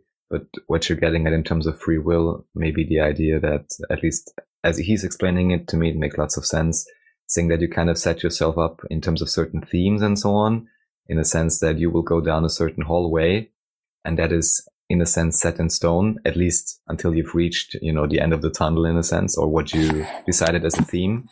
And however, how you walk down that hallway, laughing, crying, dancing, crawling, or whatever, is entirely up to you. And then, as I would explain it now, once you've reached, like our threshold, attitude is our choice, basically, but the circumstances Exactly. might be a little more organized for, you're on the water slide, enjoy, but you can cry if you want. What is it, Yeah, Laura? The masters yeah. prefer what occurs, right? Yeah, that concept. So, And also, of course, including Alexander that, Hamilton was going to have duels in his life with his son Philip and all that shit. I'm digress. Keep going, Raphael. Bullets just are also in your fucking including- life, Alexander. the idea that once you've arrived at the point, then you can, of course, choose a new hallway to walk down or whatever. So there's always the opportunity even to, in a sense, integrate and transcend these things, which I would call to be, let's say, programmings of the automatic collective mind or the individual template reality, in a sense. So, of course, once you've, learned all of it, either you're just going to leave or you can, reprogram everything. Right. Yeah. Agreed. Something I heard when you guys were channeling at one point, I mean, I don't know if you call it channeling, but going into the bubble, however you might term this, it seemed like that, not that you were avoiding certain aspects, but it's like certain aspects wouldn't unlock in a way. I don't remember how I heard this, maybe in a general thing or somebody else's reading or something, but they were like, look, we're not going to talk to your 12D whatever because we shouldn't right now.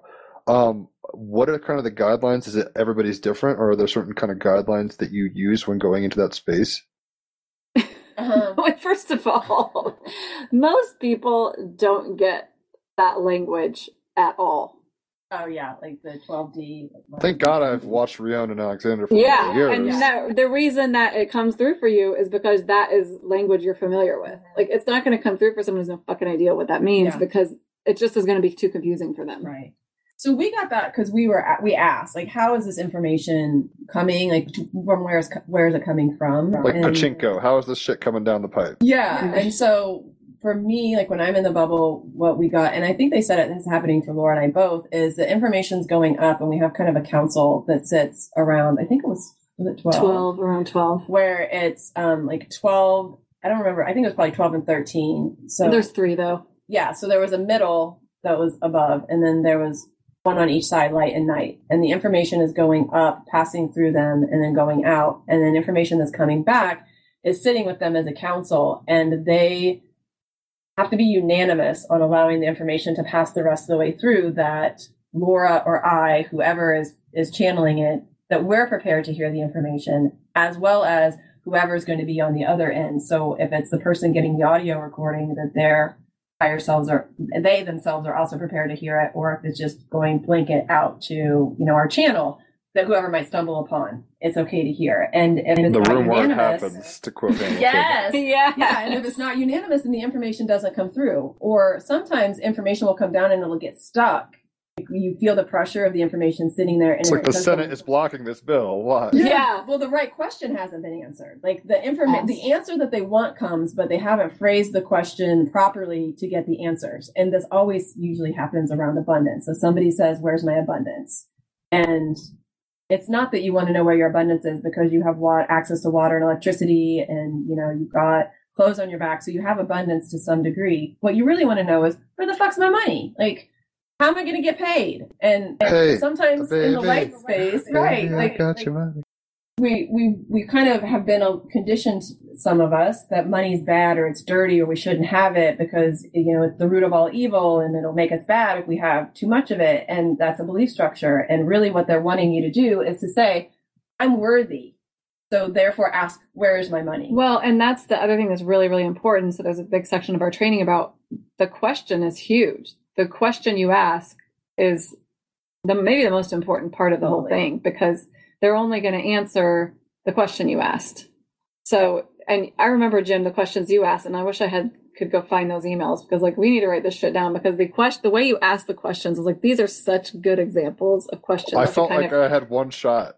Like, to not quote Hamilton again. Shot. It's like, it's like shit. I'm broke, and my not then fiance, but I was like, this girl is into this, so I should do this. And I was just like, oh shit, like, no, I'm a double Gemini. I had to get my shit down. But then I had that clarification, because I was like, oh darn, I need to make sure, like, in this lifetime. And that kind of gets tricky, because I mean, these are presuppositions I'm not used to, in the sense of like, when Jupiter entered Sagittarius. Ironically, you mentioned, I forget the chick's name. She's out in Sedona. She does light language stuff. Jamie Price. Yeah. When Jupiter entered Sag about 2 years ago, that's when Raphael sent me Lisa Transcendence Prism of Lyra, and some Bashar book, like the Blueprint or something like that. So Raphael, this is way before the podcast. You remember this, I'm sure. Where I was like, yo, I don't know if aliens are like Jungian projections or what, but I'm willing to entertain this. Like when Jupiter, which is expansion, entered Sagittarius, which is truth, like I was willing to look into other truths that maybe I wasn't always about, in that sense. Or just like, avoided out of fear, or just whatever, ignorance in general. But ironically, that's the chick I was listening to. Because I was just like, whatever, I'm going to listen to all of them. Like, check it out. All right, what's Orion sound like? Okay, what's Andromeda? That sounds like... what's this and that, and like some of them resonated more than others. Obviously, that's just kind of how it works. But then it's like we were saying, like how much of my ego is in the cockpit, being like, we don't like that because it reminds us of whatever, this, and you don't, so it's like hearing, Draco language might trigger somebody in a different way than maybe Pleiadian language, but at the same time, they're all in you in that weird holographic fractal sense. But yeah, no, I'm glad you guys get Hamilton. I've been binging the shit out of that. Like, I've watched it 4 or 5 times. So were you guys aware of it for a long time? Because like a month ago, my brother got Disney Plus and sat our family down and was like, watch this. Because I'm a Les Mis junkie. Like when I was 10, I went to New York and saw that, and I was just like, oh my God. So, I mean, Eponine for life, Team Eponine. I'm like, oh my God, how could this happen to you? Fuck this other chick, man. You deserve it. But so when I heard this whole play, we actually had a podcast on this. When I heard it, I was just like, what? Not only is it like apropos, I mean, it doesn't surprise me he's resonating with Jack of Diamonds as with America. It's like highly resonant with the zeitgeist in a political sense, but at the same time, it's like a recapitulation at a new octave using the like, kind of culture of the time. Hip hop is going to reach a lot more minds than maybe like, librettos in this kind of, Freddie Mercury's probably the last one to be able to pull off that shit, quite frankly. So, right.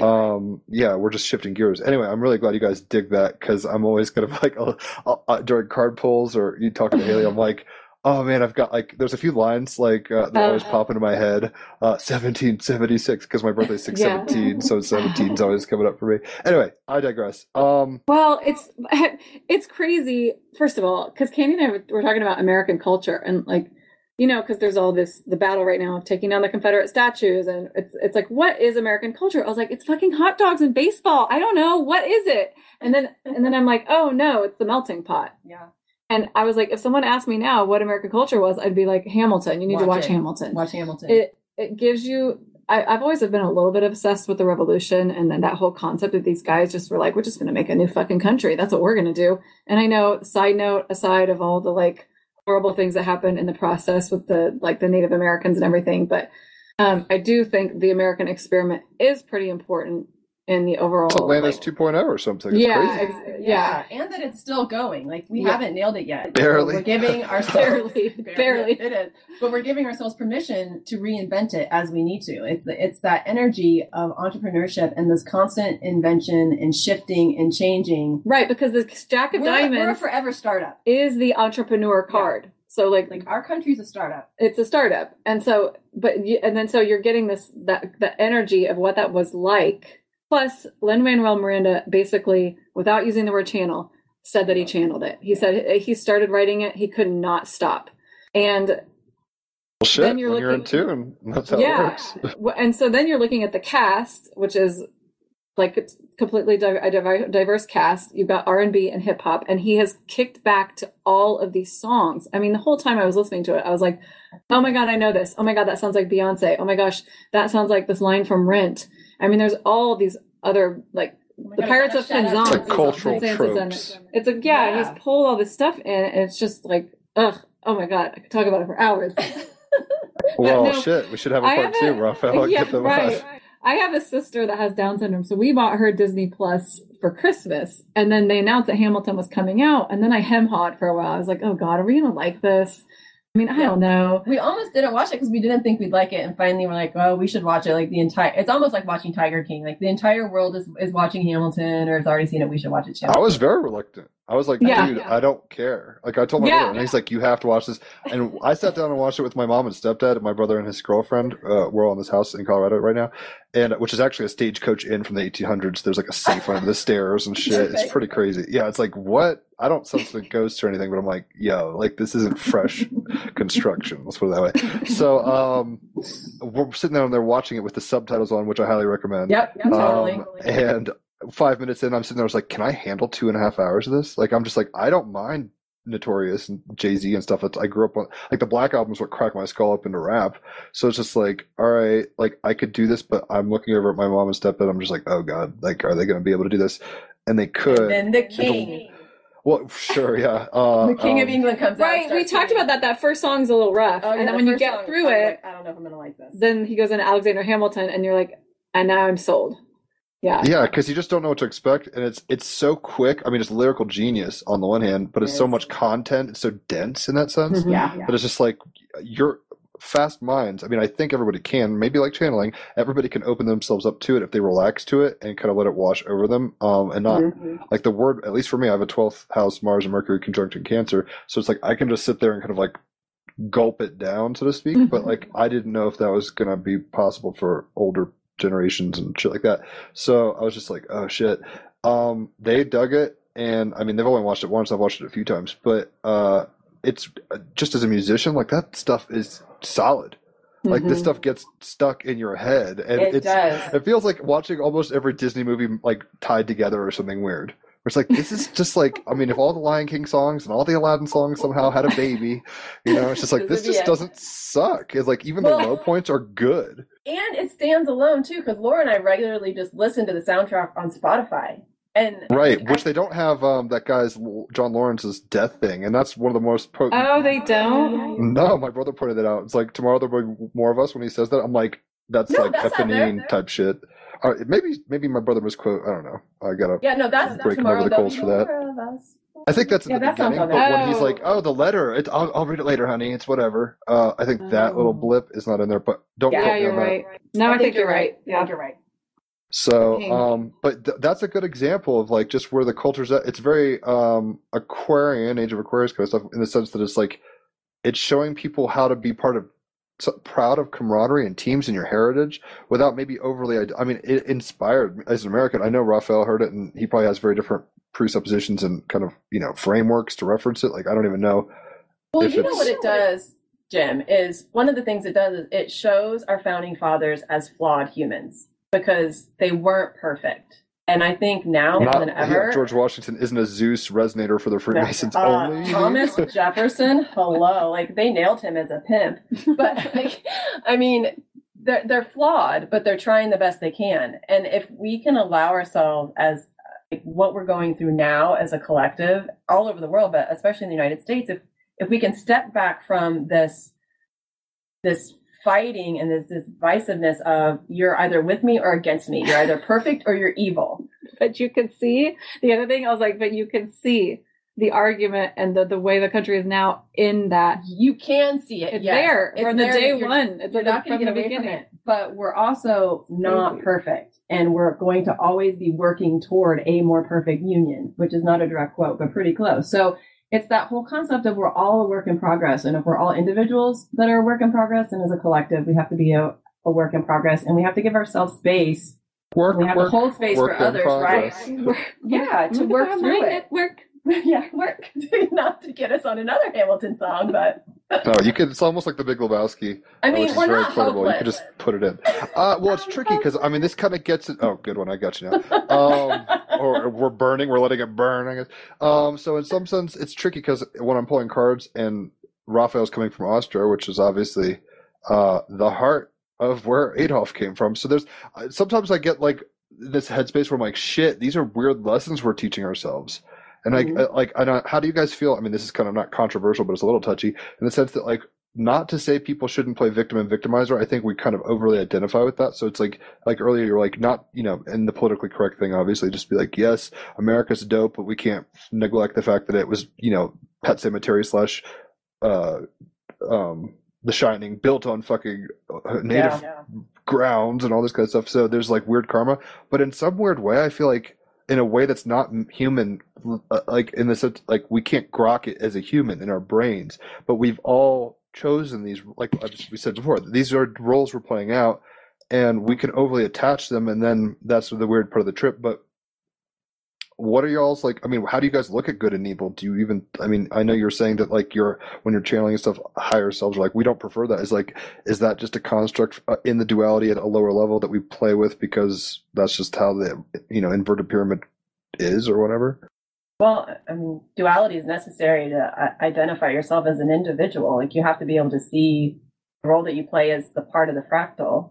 But it's really complicated. But I think one of the books that I read that was really helpful for me on this was Conversations with God by Neil Donald Walsh. Yeah. And he goes into it. I mean, he goes into Hitler, he goes into all the stuff. But I think the bottom line that I always think about is creation creates. Doesn't judge. Like it just creates. There's no judgment coming from creation. So then if you go all the way back that way, and it's toroidal in nature, giving like negative and positive polarity, all that jazz. I kind of get the whole Tao being in Jung, but I guess my trip, especially as a Christian, is, and I'm holding on more loosely to it, it tends to be something to the effect of like, I'm having to give, I mean, the whole point is like, don't judge, like give it to God kind of thing. It's like, how is justice going to be enacted if good men do nothing kind of thing? It's like, oh shit, Halliburton did a lot of bullshit because we were just distracted with MySpace or whatever. Right. So it's like, well, I think is that all good, I guess? Well, we all have a role to play, right? Like, we're all souls here to have an experience of some sort. And we get this a lot, especially in the lightworker community, where, some people don't want to get engaged, for example, in protests. But your job may be to hold space to allow somebody else to get involved in the protest. And to not shut that energy down, but to allow that energy to express itself as it needs to. And other people may be like, no, I need to be in the fight. I need to be walking. I need to be tearing a statue down. Like, this is what my soul came here. This is how I'm here to express myself. But what really is key is if you're reacting to something and you're having some sort of response, emotional, mental, whatever, then it's actually just showing you the work that you have to do. It's not about the other person. It's about your work. Right. It's a big old house of mirrors kind of thing. Yeah. Right. Well, I also think about, I mean, we are living in a physical world, right? So there is a justice system for a reason, and laws for a reason, and it's because we're not evolved enough yet to not have them. So, or we dipped into a yuga where we just fucking forgot how to be nice and all this shit. Right. I mean, it depends on presuppositions. It's like, exactly. I guess let's all kill each other for, which book is better or whatever. 26,000 years and then see what happens next. Yeah. So like, I think it is really complicated because you can't, like, to me, you can't extrapolate. There isn't really like a good and evil to, we don't need to put anyone in jail or stand up for what we think is right. It's more about taking that, and I think, I don't know who always talks about this. I guess it's Magenta Pixie, the multidimensional perspective, where she's done a whole show on the concept that vaccines cause autism, and on like the physical layer, there could be this contract that someone came in and got autism, and the vaccine was the cause, but there also could be this layer that person was just going to have autism in this lifetime. And then there's just happened to get a vaccine. Right. And then, it's like, it's just like, it's so complicated that it's more like about us judging each other on a human level and like assuming that because, I don't know, so-and-so says something that they're a bad person, versus a law structure that's in place to try to protect citizens from being murdered or children from being stolen from their homes or whatever it is. You know what I mean? Like it's, yeah, I get what you're saying. Yeah, it's hard to say. It's like, just because like I don't really believe in good and evil doesn't mean I don't think there should be a structure that protects people from having a safe life as in a physical form. And like you're saying, it seems, and I mean, Raphael, I love your 2 cents also. It seems like we kind of, there's goals to the RPG character we have, and like certain things are going to jive with it or not. Like what you were saying about holding space versus being a Molotov cocktail thrower. Like with Raphael, I tell him all the time, because right when COVID popped, I mean, I was in Australia for 3 months, and then I got to LA for a month, and I was waiting to get on a plane to go to Vienna, and then it got shut down because of COVID. So it became very real for me very quickly. And then, I mean, not that it isn't real for everybody, but I was like, shit, I guess my plans are thwarted. So I came home and we started doing podcasts with like QAnon people and more conspiracy stuff. And obviously, like, you know, David Icke coming out and being like, it's 5G, it's fucking you, all these layers, right? Which is like, okay, we were talking about this stuff. And at some point I had to kind of, I'm not apolitical, but at some point I feel like that gets me into a very 4D space where I just start kind of, it sounds strange. It's like if I can be in my generator space and just like make my vibes awesome, like I'll be in a universe. But the problem is like, and it's not a cop out, but I can see it being a slippery slope towards that, where it's like I want to be aware of things, but only to the degree that it like I can have some impact on it, as opposed to just knowing every conspiracy theory. It's like when I start thinking about like black nano dust and shit, I'm like, I can't like live like this. I can't live chokes like that. Me off. Yeah, it's like we went down the same rabbit hole and had to do the same thing. We had to abort. Like it just like QAnon, for example. Like we've had people on, and Raphael's done more research on that, and I'm not saying he is for QAnon, but I think he's more sympathetic. Especially, it's funny because, and I don't want to speak for Raphael, but he's not an American, right? So he doesn't have the baggage of the media coverage and the kind of us, you know, red versus blue kind of situation in media. No, just briefly. It's nothing to do with that, because also here the media in Western whatever is basically CNN type quality. So just to note, yeah. But you're like this in this the fray, I guess you could say. So at some point, it feels like if people are like, oh, I mean, I have like Mike the Peace Dealer. He's been on the show before. He's all about MAGA and stuff now, and he's African American. Actually, he's from, I think, Nigeria, and an immigrant. But the point is, that's going to have a very different flavor in an American's mouth right now, just because we're in the fray of it or whatever. An election year. Yeah, or whatever. And I'm like, I mean, this is the kind of thing I'm like, okay, so is that Joe Biden's clone? Because if his earlobes are different, and Jesus Christ, like, is Trump a time traveler? I can't handle this. Like, it's just a moment, because we're on this yet again, let's say. I'd also, of course, be interested in what you both say about this, because you say you aborted, of course. I mean, understandable. And there's also many things and, let's say, details that really even someone interested doesn't necessarily need to know, because as you mentioned, there's always the question in terms of the practical connection for my own life.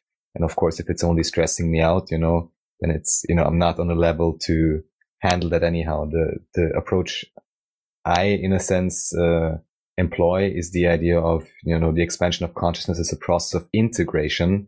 So I think, just as you mentioned, it's about bringing awareness to it.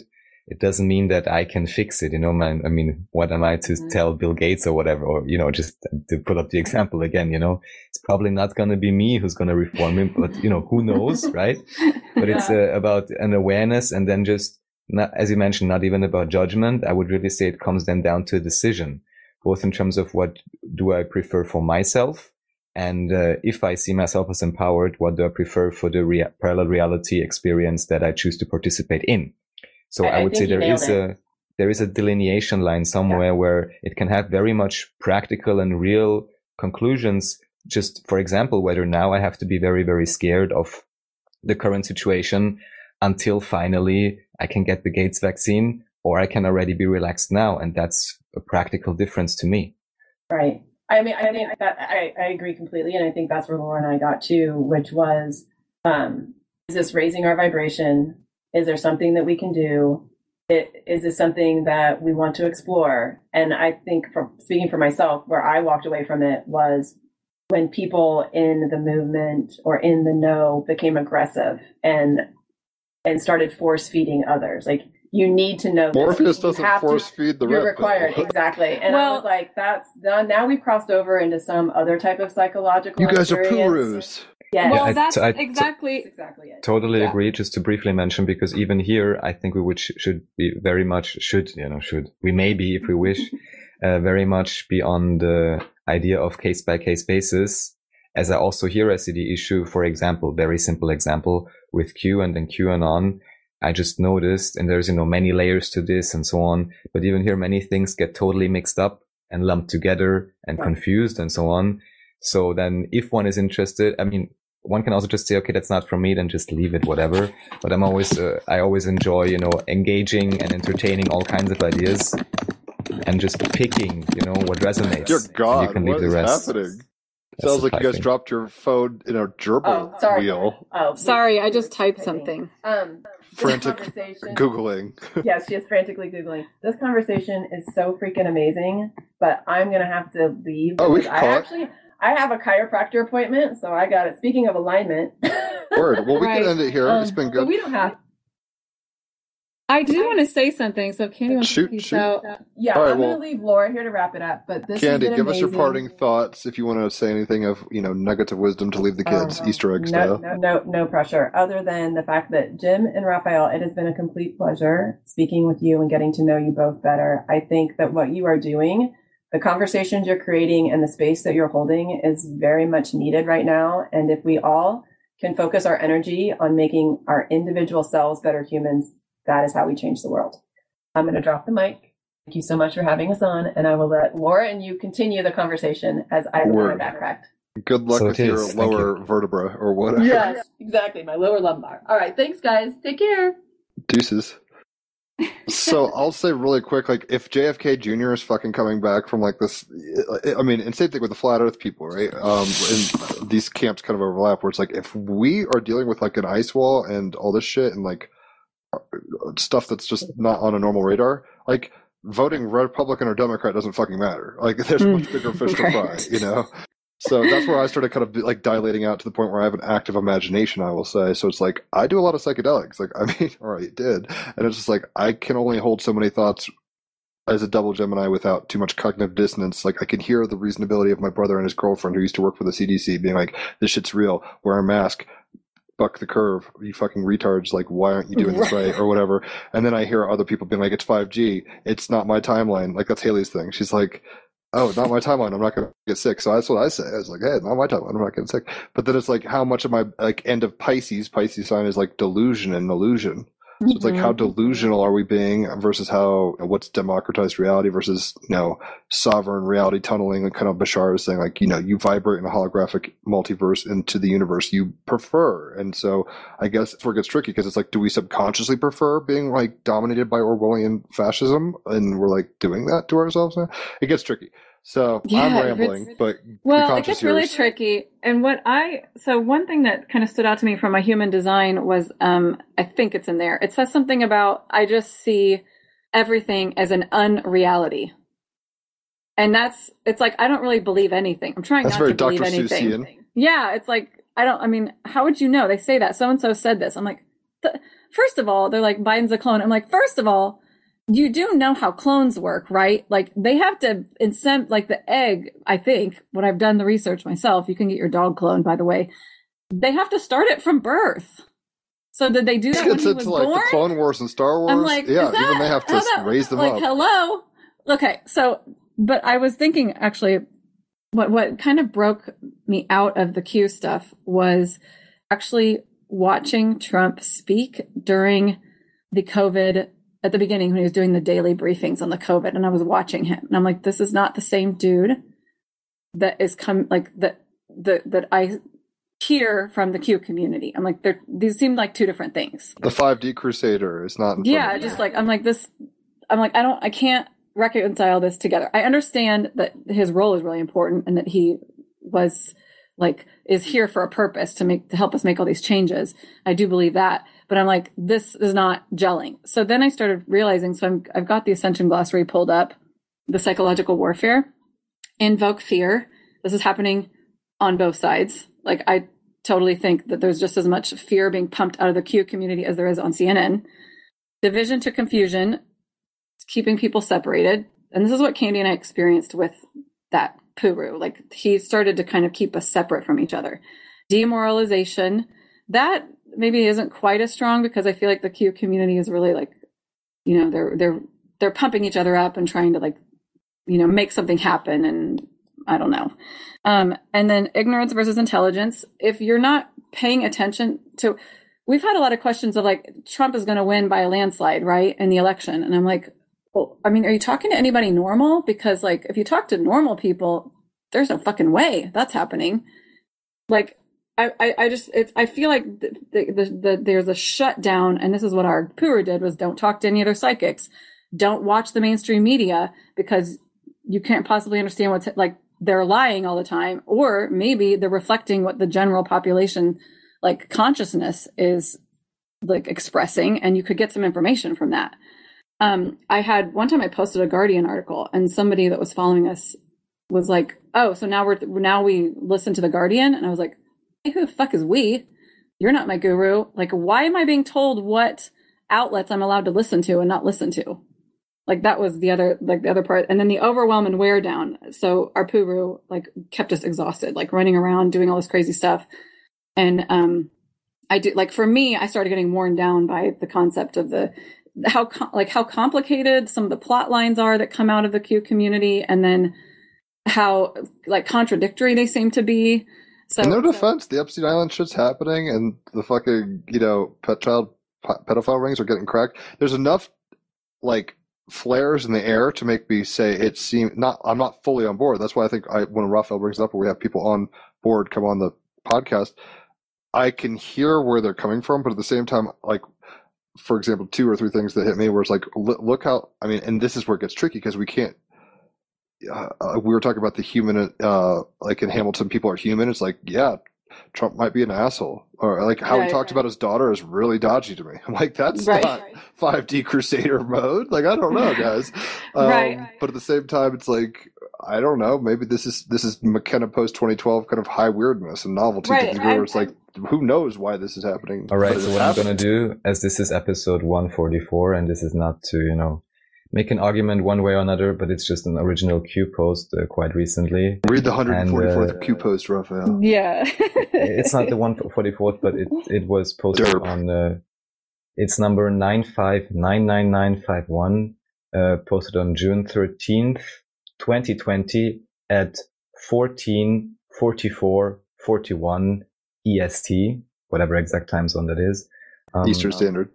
It says, division is man-made, division is designed to keep you powerless, division is designed to keep you fighting each other, division is designed to keep you enslaved. The narrative has you. No one person is above another. Unity is strength, unity is love, unity is humanity. Trust yourself, think for yourself. Only when good people collectively come together will positive change occur. Q.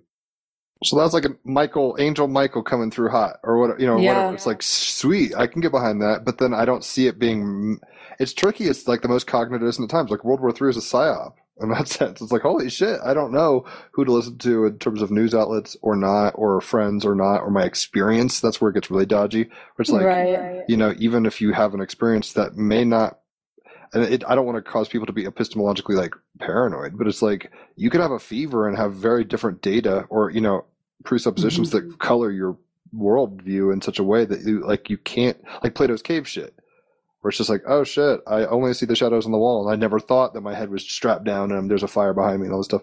So it's like, and then the people who think that they have that advantage, which is kind of the like hyper social justice warrior red pill shovers, like you're saying, maybe that's got a place. It's funny because, I mean, and what I just like to mention, because you talk about individuals becoming aggressive and so on, I would not again attribute this. I mean, there may be a weighing here, but I wouldn't necessarily attribute also the idea of balance to, you know, one particular spectrum of whatever, or even just, let's say, verbal balance, because, you know, let's not talk about, you know, going rioting in the streets or starting to loot, but just verbal balance, that this can happen within any group, of course. And what I'm always thinking about, no matter how good your source is, even I would assume, and I'm not sure, I would say, no, I never wish this upon you, But I'm sure you could imagine that even you could, provide the very best information you can, and someone would still completely screw it up just because that's what they prefer. That's their real sovereignty. And they can still decide to fall off a cliff, no matter how great of a guidance or of a guideline that they're getting. So I think that's an issue. And as now, especially this year, for various reasons, like the pressure has heated up. Of course, some are popping, some in the sense of unity consciousness being chill and like, okay, let's talk or whatever, or let's find a way together. And some others in the sense of like, no matter what exact alignment they have, only my CNN article is true. Only what this particular QAnon YouTuber said is true. Only what Dr. Fauci.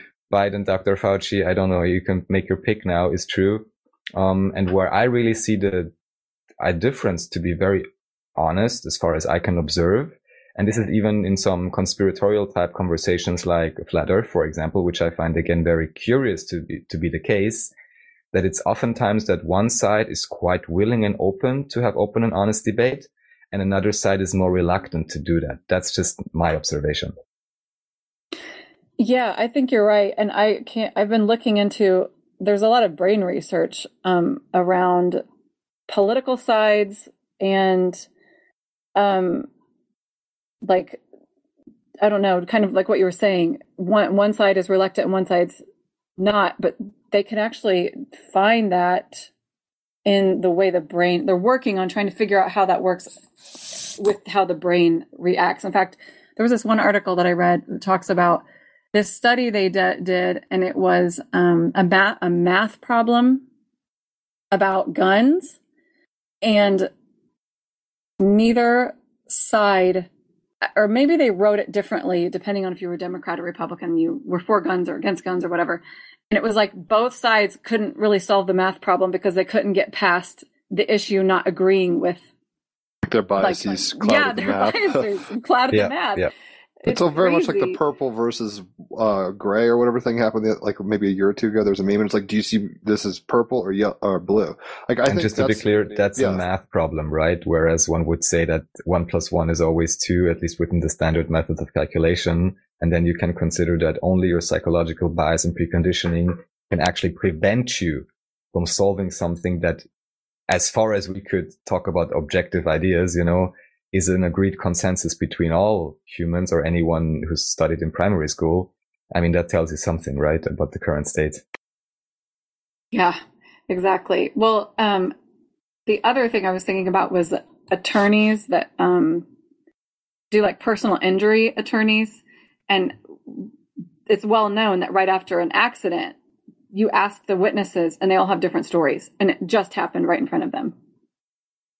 Perspective is one hell of a drug. Yeah. Right. And the memory, too, of what happened is not always really clear. So I want to hear that one witness who's like, the Akash says. And then right. I was like, what? What now? Yeah. So it's really interesting. But yeah, it was just, there was a time Katie and I were both into the kind of the Q stuff. And I don't know. I just like, then I started watching Trump talk and I was like, this just doesn't line up and I can't be in, it's too chaotic. Like the information coming at you all the time is too chaotic. And I would say just like looking at qmap.pub is a very different energy than a lot of the people reporting on it. Like, or a lot of the channels that I follow and that kind of, or I was following for a while. And it's just, I don't know, like there's more clarity coming just directly from Q, but then the community itself seems to be where it gets really stirred up. It's game of telephone. Definitely. Yeah. So it's pretty crazy. Yeah, and for the record, Raphael's not like all about QAnon. I think he's more sympathetic to it than not, and I'm. Well, you should just make it clear once again, just as you pointed out with the QAnon community, where of course you will have all kinds of individuals and, maybe even proclivity towards, high fantasy imagination, which then either may be completely accurate channelings or, just a science fiction story. Who is to decide? But the real issue also being that then oftentimes, also with like current, demonstrations and so on, it's rarely that individuals are even able or willing to look at as much core or source material there is, or original footage of an event or something. But then everyone is trusting, oftentimes too blindly, their own preferred media mediated reality outlet, whether that's a TV channel or a YouTuber or something, and don't retain perspective and don't look at enough of the source or the core or the whatever documents there may be, whatever background ideas, connections, science, funding, actors, biographies, whatever, because they just still like to be handed the thing that they can then just believe, even if it may now be something alternative. Some may still be willing to just, swallow that wholesale. That's why I'm always emphasizing when we talk about this, it's not about following or not following Q or trusting it or whatever, or believing Trump is the savior. It's just about the ability to also have it as a valid and neutral source of information, and not only perceive it through whoever else has biased it for me. Because of course, then, I'm not really going to get more shards, of the puzzle or of the mirror if I'm always just getting it, through the one same biased source. Right. Well, this is interesting because, Jim, I forget. Do you know human design pretty well? Like, do you know about the? I'm not so hard on it like that. I'm getting into it, so no. But keep going with your query. This concept of the, I think they call it like a. I don't want to say closed and opened. I know those aren't the right words. Right. But no, that's all right. Is it right? Defined and undefined, yeah. Thank you. Defined and undefined. The head, the defined and undefined head. Yes. And it's like the way you structure information and how the defined, it's like they need to put everything into a place to have it kind of organized. And the undefined are just like, I'll look at this and then I toss it. I'll look at this and then I'll toss it, from what I understand. And so I'm wondering how much of this, with whether it's like my parents like living and breathing and dying for CNN, or the people that are living and breathing and dying for the QAnon stuff, how much of it is like there's the defined or undefined head, and like where they have to organize information. Do you think it has anything to do with that? I think there's a lot of ins and outs, as the Big Lebowski would say. I mean, it depends. Like I said, some days I'm very sympathetic to it.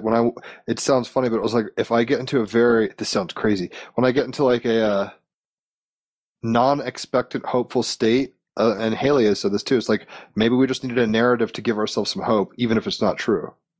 Like, yes. In that sense. So it's just like, look, there's so much cognitive dissonance and craziness. We need a tale. Like, we don't, like, Bible stories aren't the thing, and Marvel superhero movies work to a point, but they're still like highly like nationalistic and stuff. It gets tricky, but the point is, like, it's a zeitgeist shift, and it seems, whether or not the news is reporting on it, I think energetically a lot of people can pick up on a lot of shifts. Astrologically speaking, like January 12th was this huge Jupiter, Pluto, and Saturn conjunction in Capricorn. That's big karma and death in what? Institutions. So it's like, this is what's happening. I mean, whether it's the Catholic Church being like, yeah, we're, doing weird shit, and everybody knows about it and jokes about it, but now it's like not, it's just coming up like harder in a way that we want to be actionable about it, I guess you could say. A specific answer to your question in terms of human design, we had this come up before on another show, I'm pretty sure, actually, especially in regards to the head. And, make of it what you will. In my case, both the ajna and the third eye or head or crown and head are both undefined. So maybe that helps. Put in a differently, maybe someone, if they can catch themselves, of course, which is probably unlikely, engaging in overly zealous behavior, they may want to pull up their human design chart and maybe start reading up on what they got defined there and what channels are activated to maybe put it into context. But I guess the awareness of human design itself already precludes quite a level of self-awareness. Right, exactly. Well, yeah, so I just popped mine up and I have both of those undefined as well. So I was wondering about how much of like, fanaticism and not is related to those centers being defined or undefined. I'm pretty sure my crown is open too. So I mean, in some way, I mean, it's like what, just like we could talk about chromosomes being like what dictates your gender, and also like maybe you live in a culture where Elton John is the most masculine thing possible, or so that's going to be a very different reality compared to your genetics, quote unquote. So I think there's a lot of informers, and it's the joy and, like I said, the experimentation of the psychedelic nature of life itself is to try every kind of rabbit hole. Like, put it on for size. Don't just like take other people's advice. It's tricky because I think in a very much Inception style, DiCaprio starts the movie by saying an idea is like a virus. That's why I've always been like, I don't know, like this thing seems more like a psyop.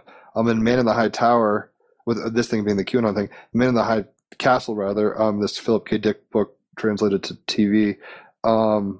There's, like basically fascist Nazi groups and like freedom fighters and stuff, and they would have internal counterinsurgents that are faking as agents and all this kind of stuff. So it's like, I think there's a lot more shenanigans, we'll say, than it's just straight black and white, like chessboarding like that. Yeah. Like there's many chessboards going on, but like personally, when I watch Trump, and hopefully I'm wrong, I would laugh so hard if like, oh shit, he is, Me too. a time traveler or whatever. Like if that's the case, and I'm not saying it has to be, but like if even half of this Q stuff is right, like that'd be interesting. But at the same time, I think what happens is it starts, and this gets into kind of psychedelics, but also dreaming and stuff. Like, what are we allowing ourselves to believe? Like if we kind of have rigid structures where it's like, this doesn't make any sense. It's like, no, you're not going to walk on water or fucking fly and believe again. Or you don't think America's going to be saved by means of which are surprising and novel as fuck. Because the system had to change. I think that's the bottom line. It's like whether people are voting for Obama or Bush or whatever, like that kind of two-party thing, like that's hit its limit, like maximum. Kind of military industrial complex thinking and stuff like that. I don't think the zeitgeist at a spiritual level can even maintain that frequency much longer, if at all. It's kind of like Orion stories playing out, and it's like, we want more Palladium flavor stuff, guys. Like, I don't know about y'all, but so it's like, that doesn't mean we can't still play cops and robbers. There are going to be dynamics and polarities still, no matter what, probably, until there aren't. But yeah, it's a weird trip, and I never try to nail anybody down, so I'm not like, I don't care in a way. I mean, not to sound ambivalent, but it's like, you're gonna, like, I don't Crowley much, but it's like, do what thou wilt. Like, you're gonna do what you want to do no matter what. Like, and that's the bottom line. And then it's like, knowing thyself is the maxim. So we have to be very discerning in a level of what, like Raphael says, who's the information gatekeeper? What are we like preferring because of cultural norms and maybe culture in general versus, actually following our guides? Like, are there anything that your guides or higher selves have ever told you that are so ratchet and weird that you just never would have expected it? Or is it always kind of in line with what you presupposed anyway? There are definitely things that they've told us that we've been surprised about. I know you're going to be like, what? Well, of course, Double Gemini Life. Right. I'm trying to think of what that would be. Well, okay. So like, whenever we ask about Trump, they're super gentle. And they're like, they told us that actually what he's doing right now is making, like, his soul, at a soul level, he wanted to make up for some of the previous shit that he's done in his life. He's almost like on a big stage, maybe. Cool. Right. Trying to like, he, like, at a soul level, trying to become better and make up for pussy grabbing comments and things like that. So gotta give room for growth, right? Yeah, exactly. So it's like, no, of course. I'm just waiting for everyone else up there to join in that, making up for it.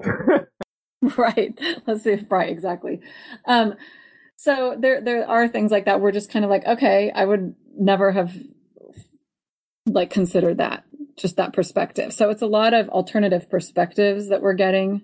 We did ask if Google was evil because that was a big thing for a while. And they're like, okay, you do know that there's like a bajillion people that work at Google. And so I kept going, okay, is there like someone that's out there that's purposely like Pinky in the brain? Like, is there one bad mastermind? Right. And they're just like, no, they think that by blocking these words, they're helping people. Because if you would go on Google versus DuckDuckGo and search cancer cure, DuckDuckGo, you're getting like natural. Many more other options. Just to mention some background on this briefly, I mean, and, whatever, everyone still can decide for themselves.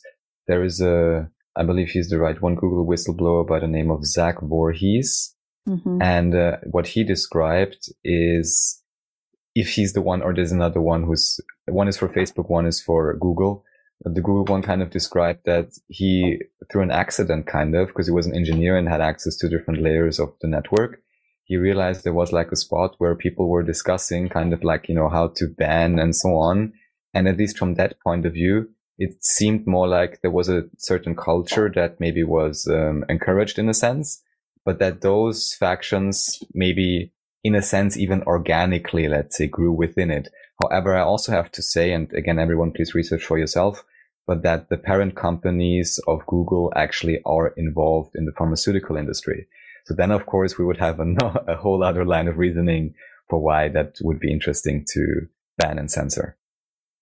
Right, exactly. Like there's all these layers to it. But what they were kind of saying was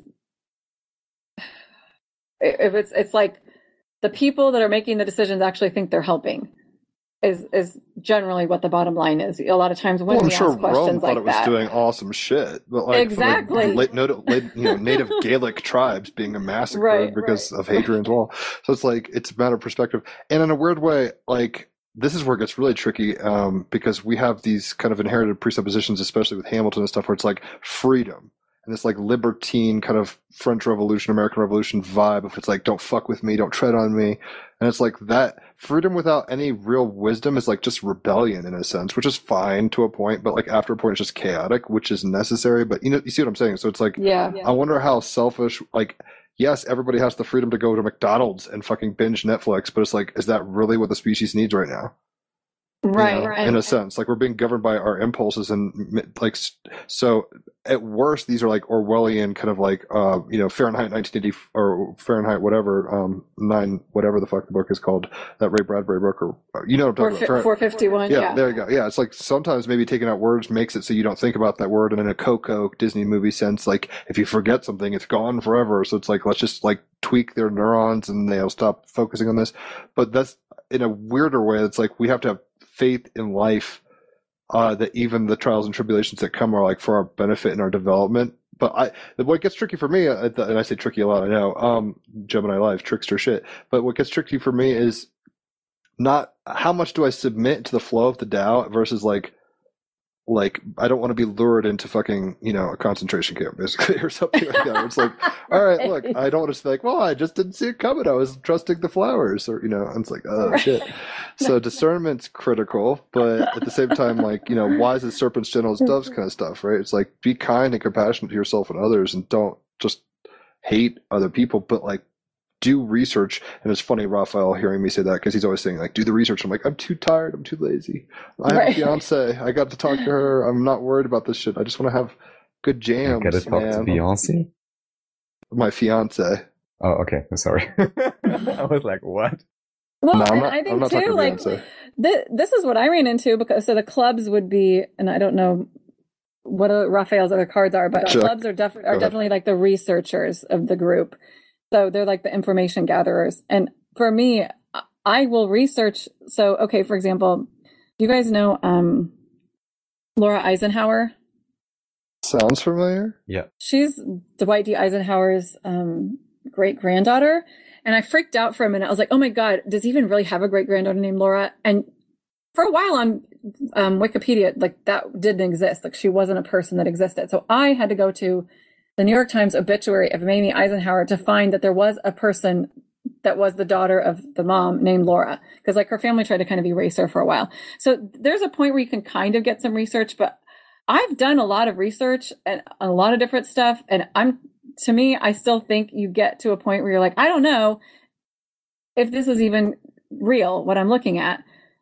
But we are on a hologram, so let's hold on. Nothing is ever really real, so that's number one, right? They used to tell us margarine was like, they went through a phase where like margarine is good for you, and now it's terrible for you. So even when people point at science, I'm like, the scientists are human, and what we know from quantum physics is they're affecting the frigging outcomes of the thing anyway. So and they may have agendas, quite frankly. They may have agendas. So it's like, yeah. Then I get like worn out just from trying to think about doing research. Because I'm like, I mean, you might get to something there's a point to it, but maybe not. And I don't know if that's why for maybe I'm at the Zen.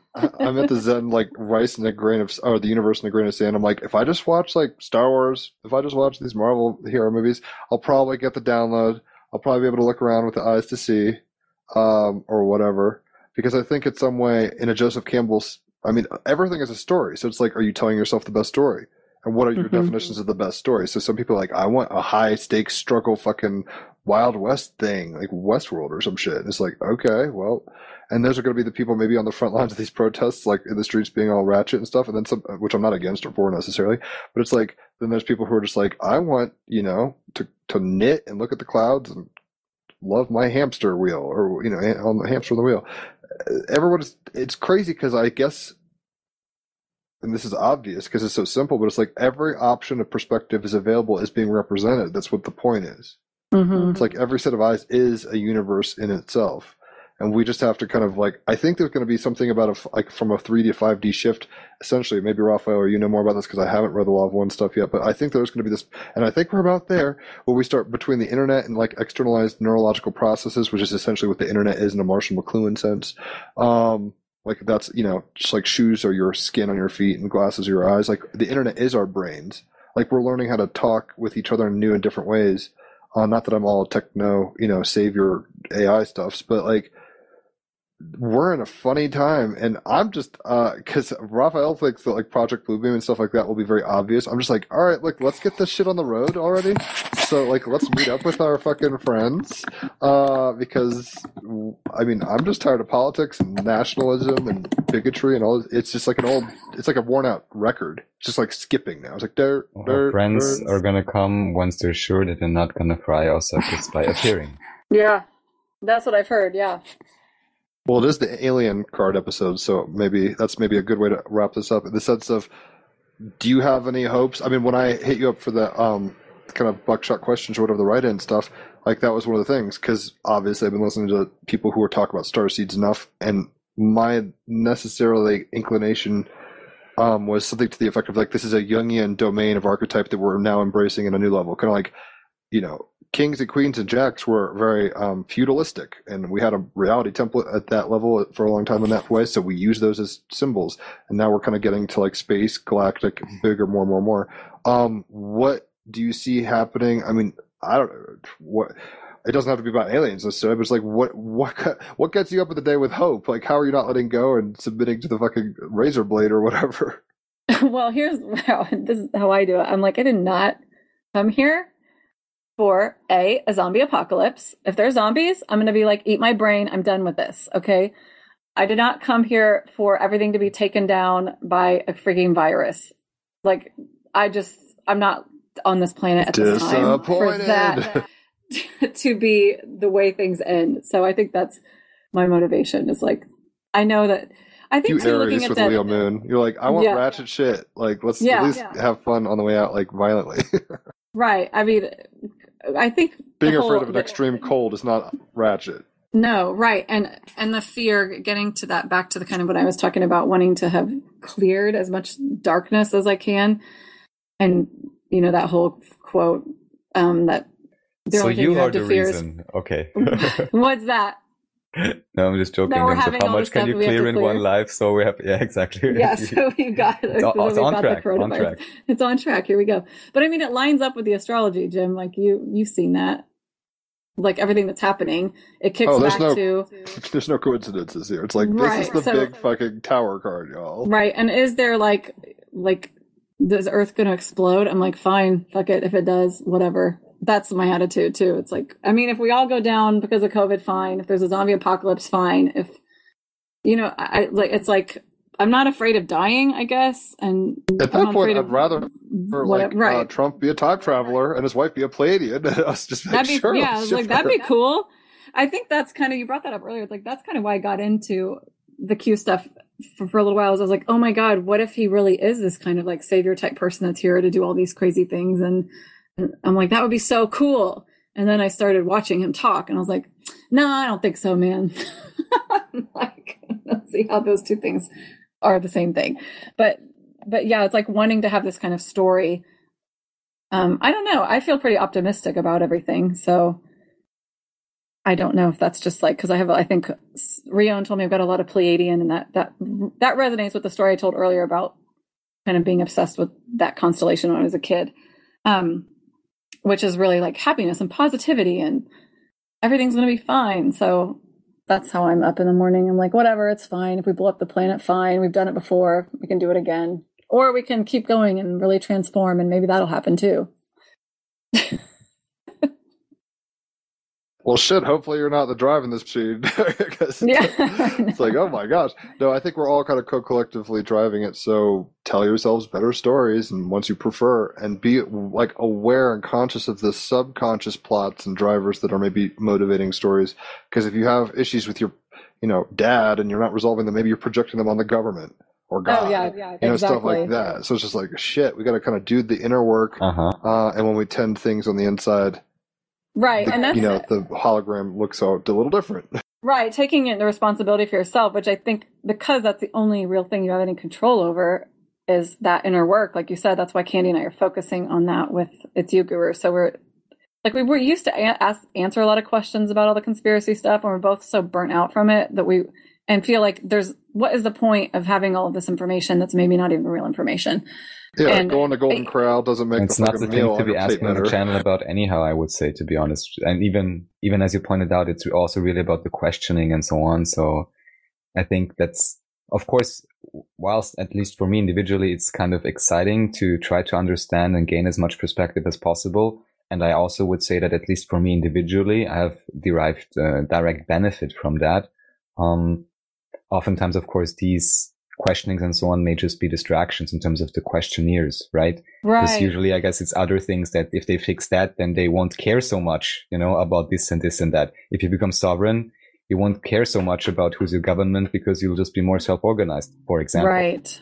Exactly. And so one of the things, back to a question you had earlier, Jim, real quick, was something we were surprised about. Someone was asking about all of these people being sent to Guantanamo for pedophilia or whatever.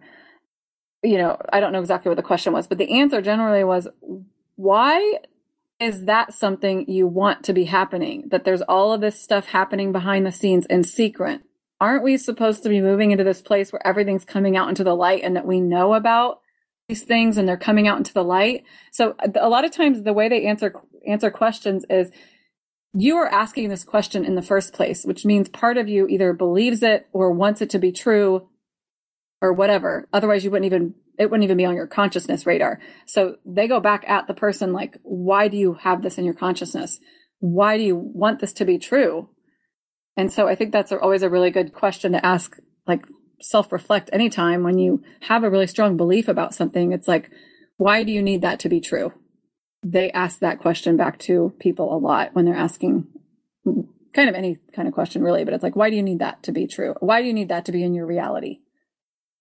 Well, in defense of that person, as far as I could see that, if we can't handle alien contact, like how the fuck is my Nana? I mean, it's funny. My Nana, who's a hardcore conservative Christian, sent me a UFO documentary link the other day on Netflix. And I'm like, what? Yeah, no, it's just like, that's just the place we're at, where I'm like, she doesn't believe.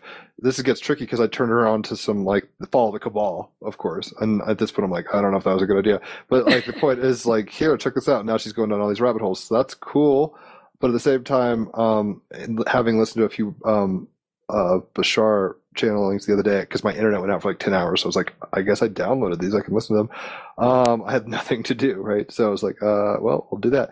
And it's funny because I was noticing like people, like you're saying, people come with their guns loaded and they'll shoot, and what their like expectations, belief systems, all this stuff, you could see it kind of playing out. And what we need to be doing is reflecting well. I guess what Kid Fire would say in the song Reflector, just a reflector. We're all just reflecting each other in a very weird way. And the more clear we can be in that reflection, maybe the more Buddhas or awake will be, maybe we'll kind of snap out of it.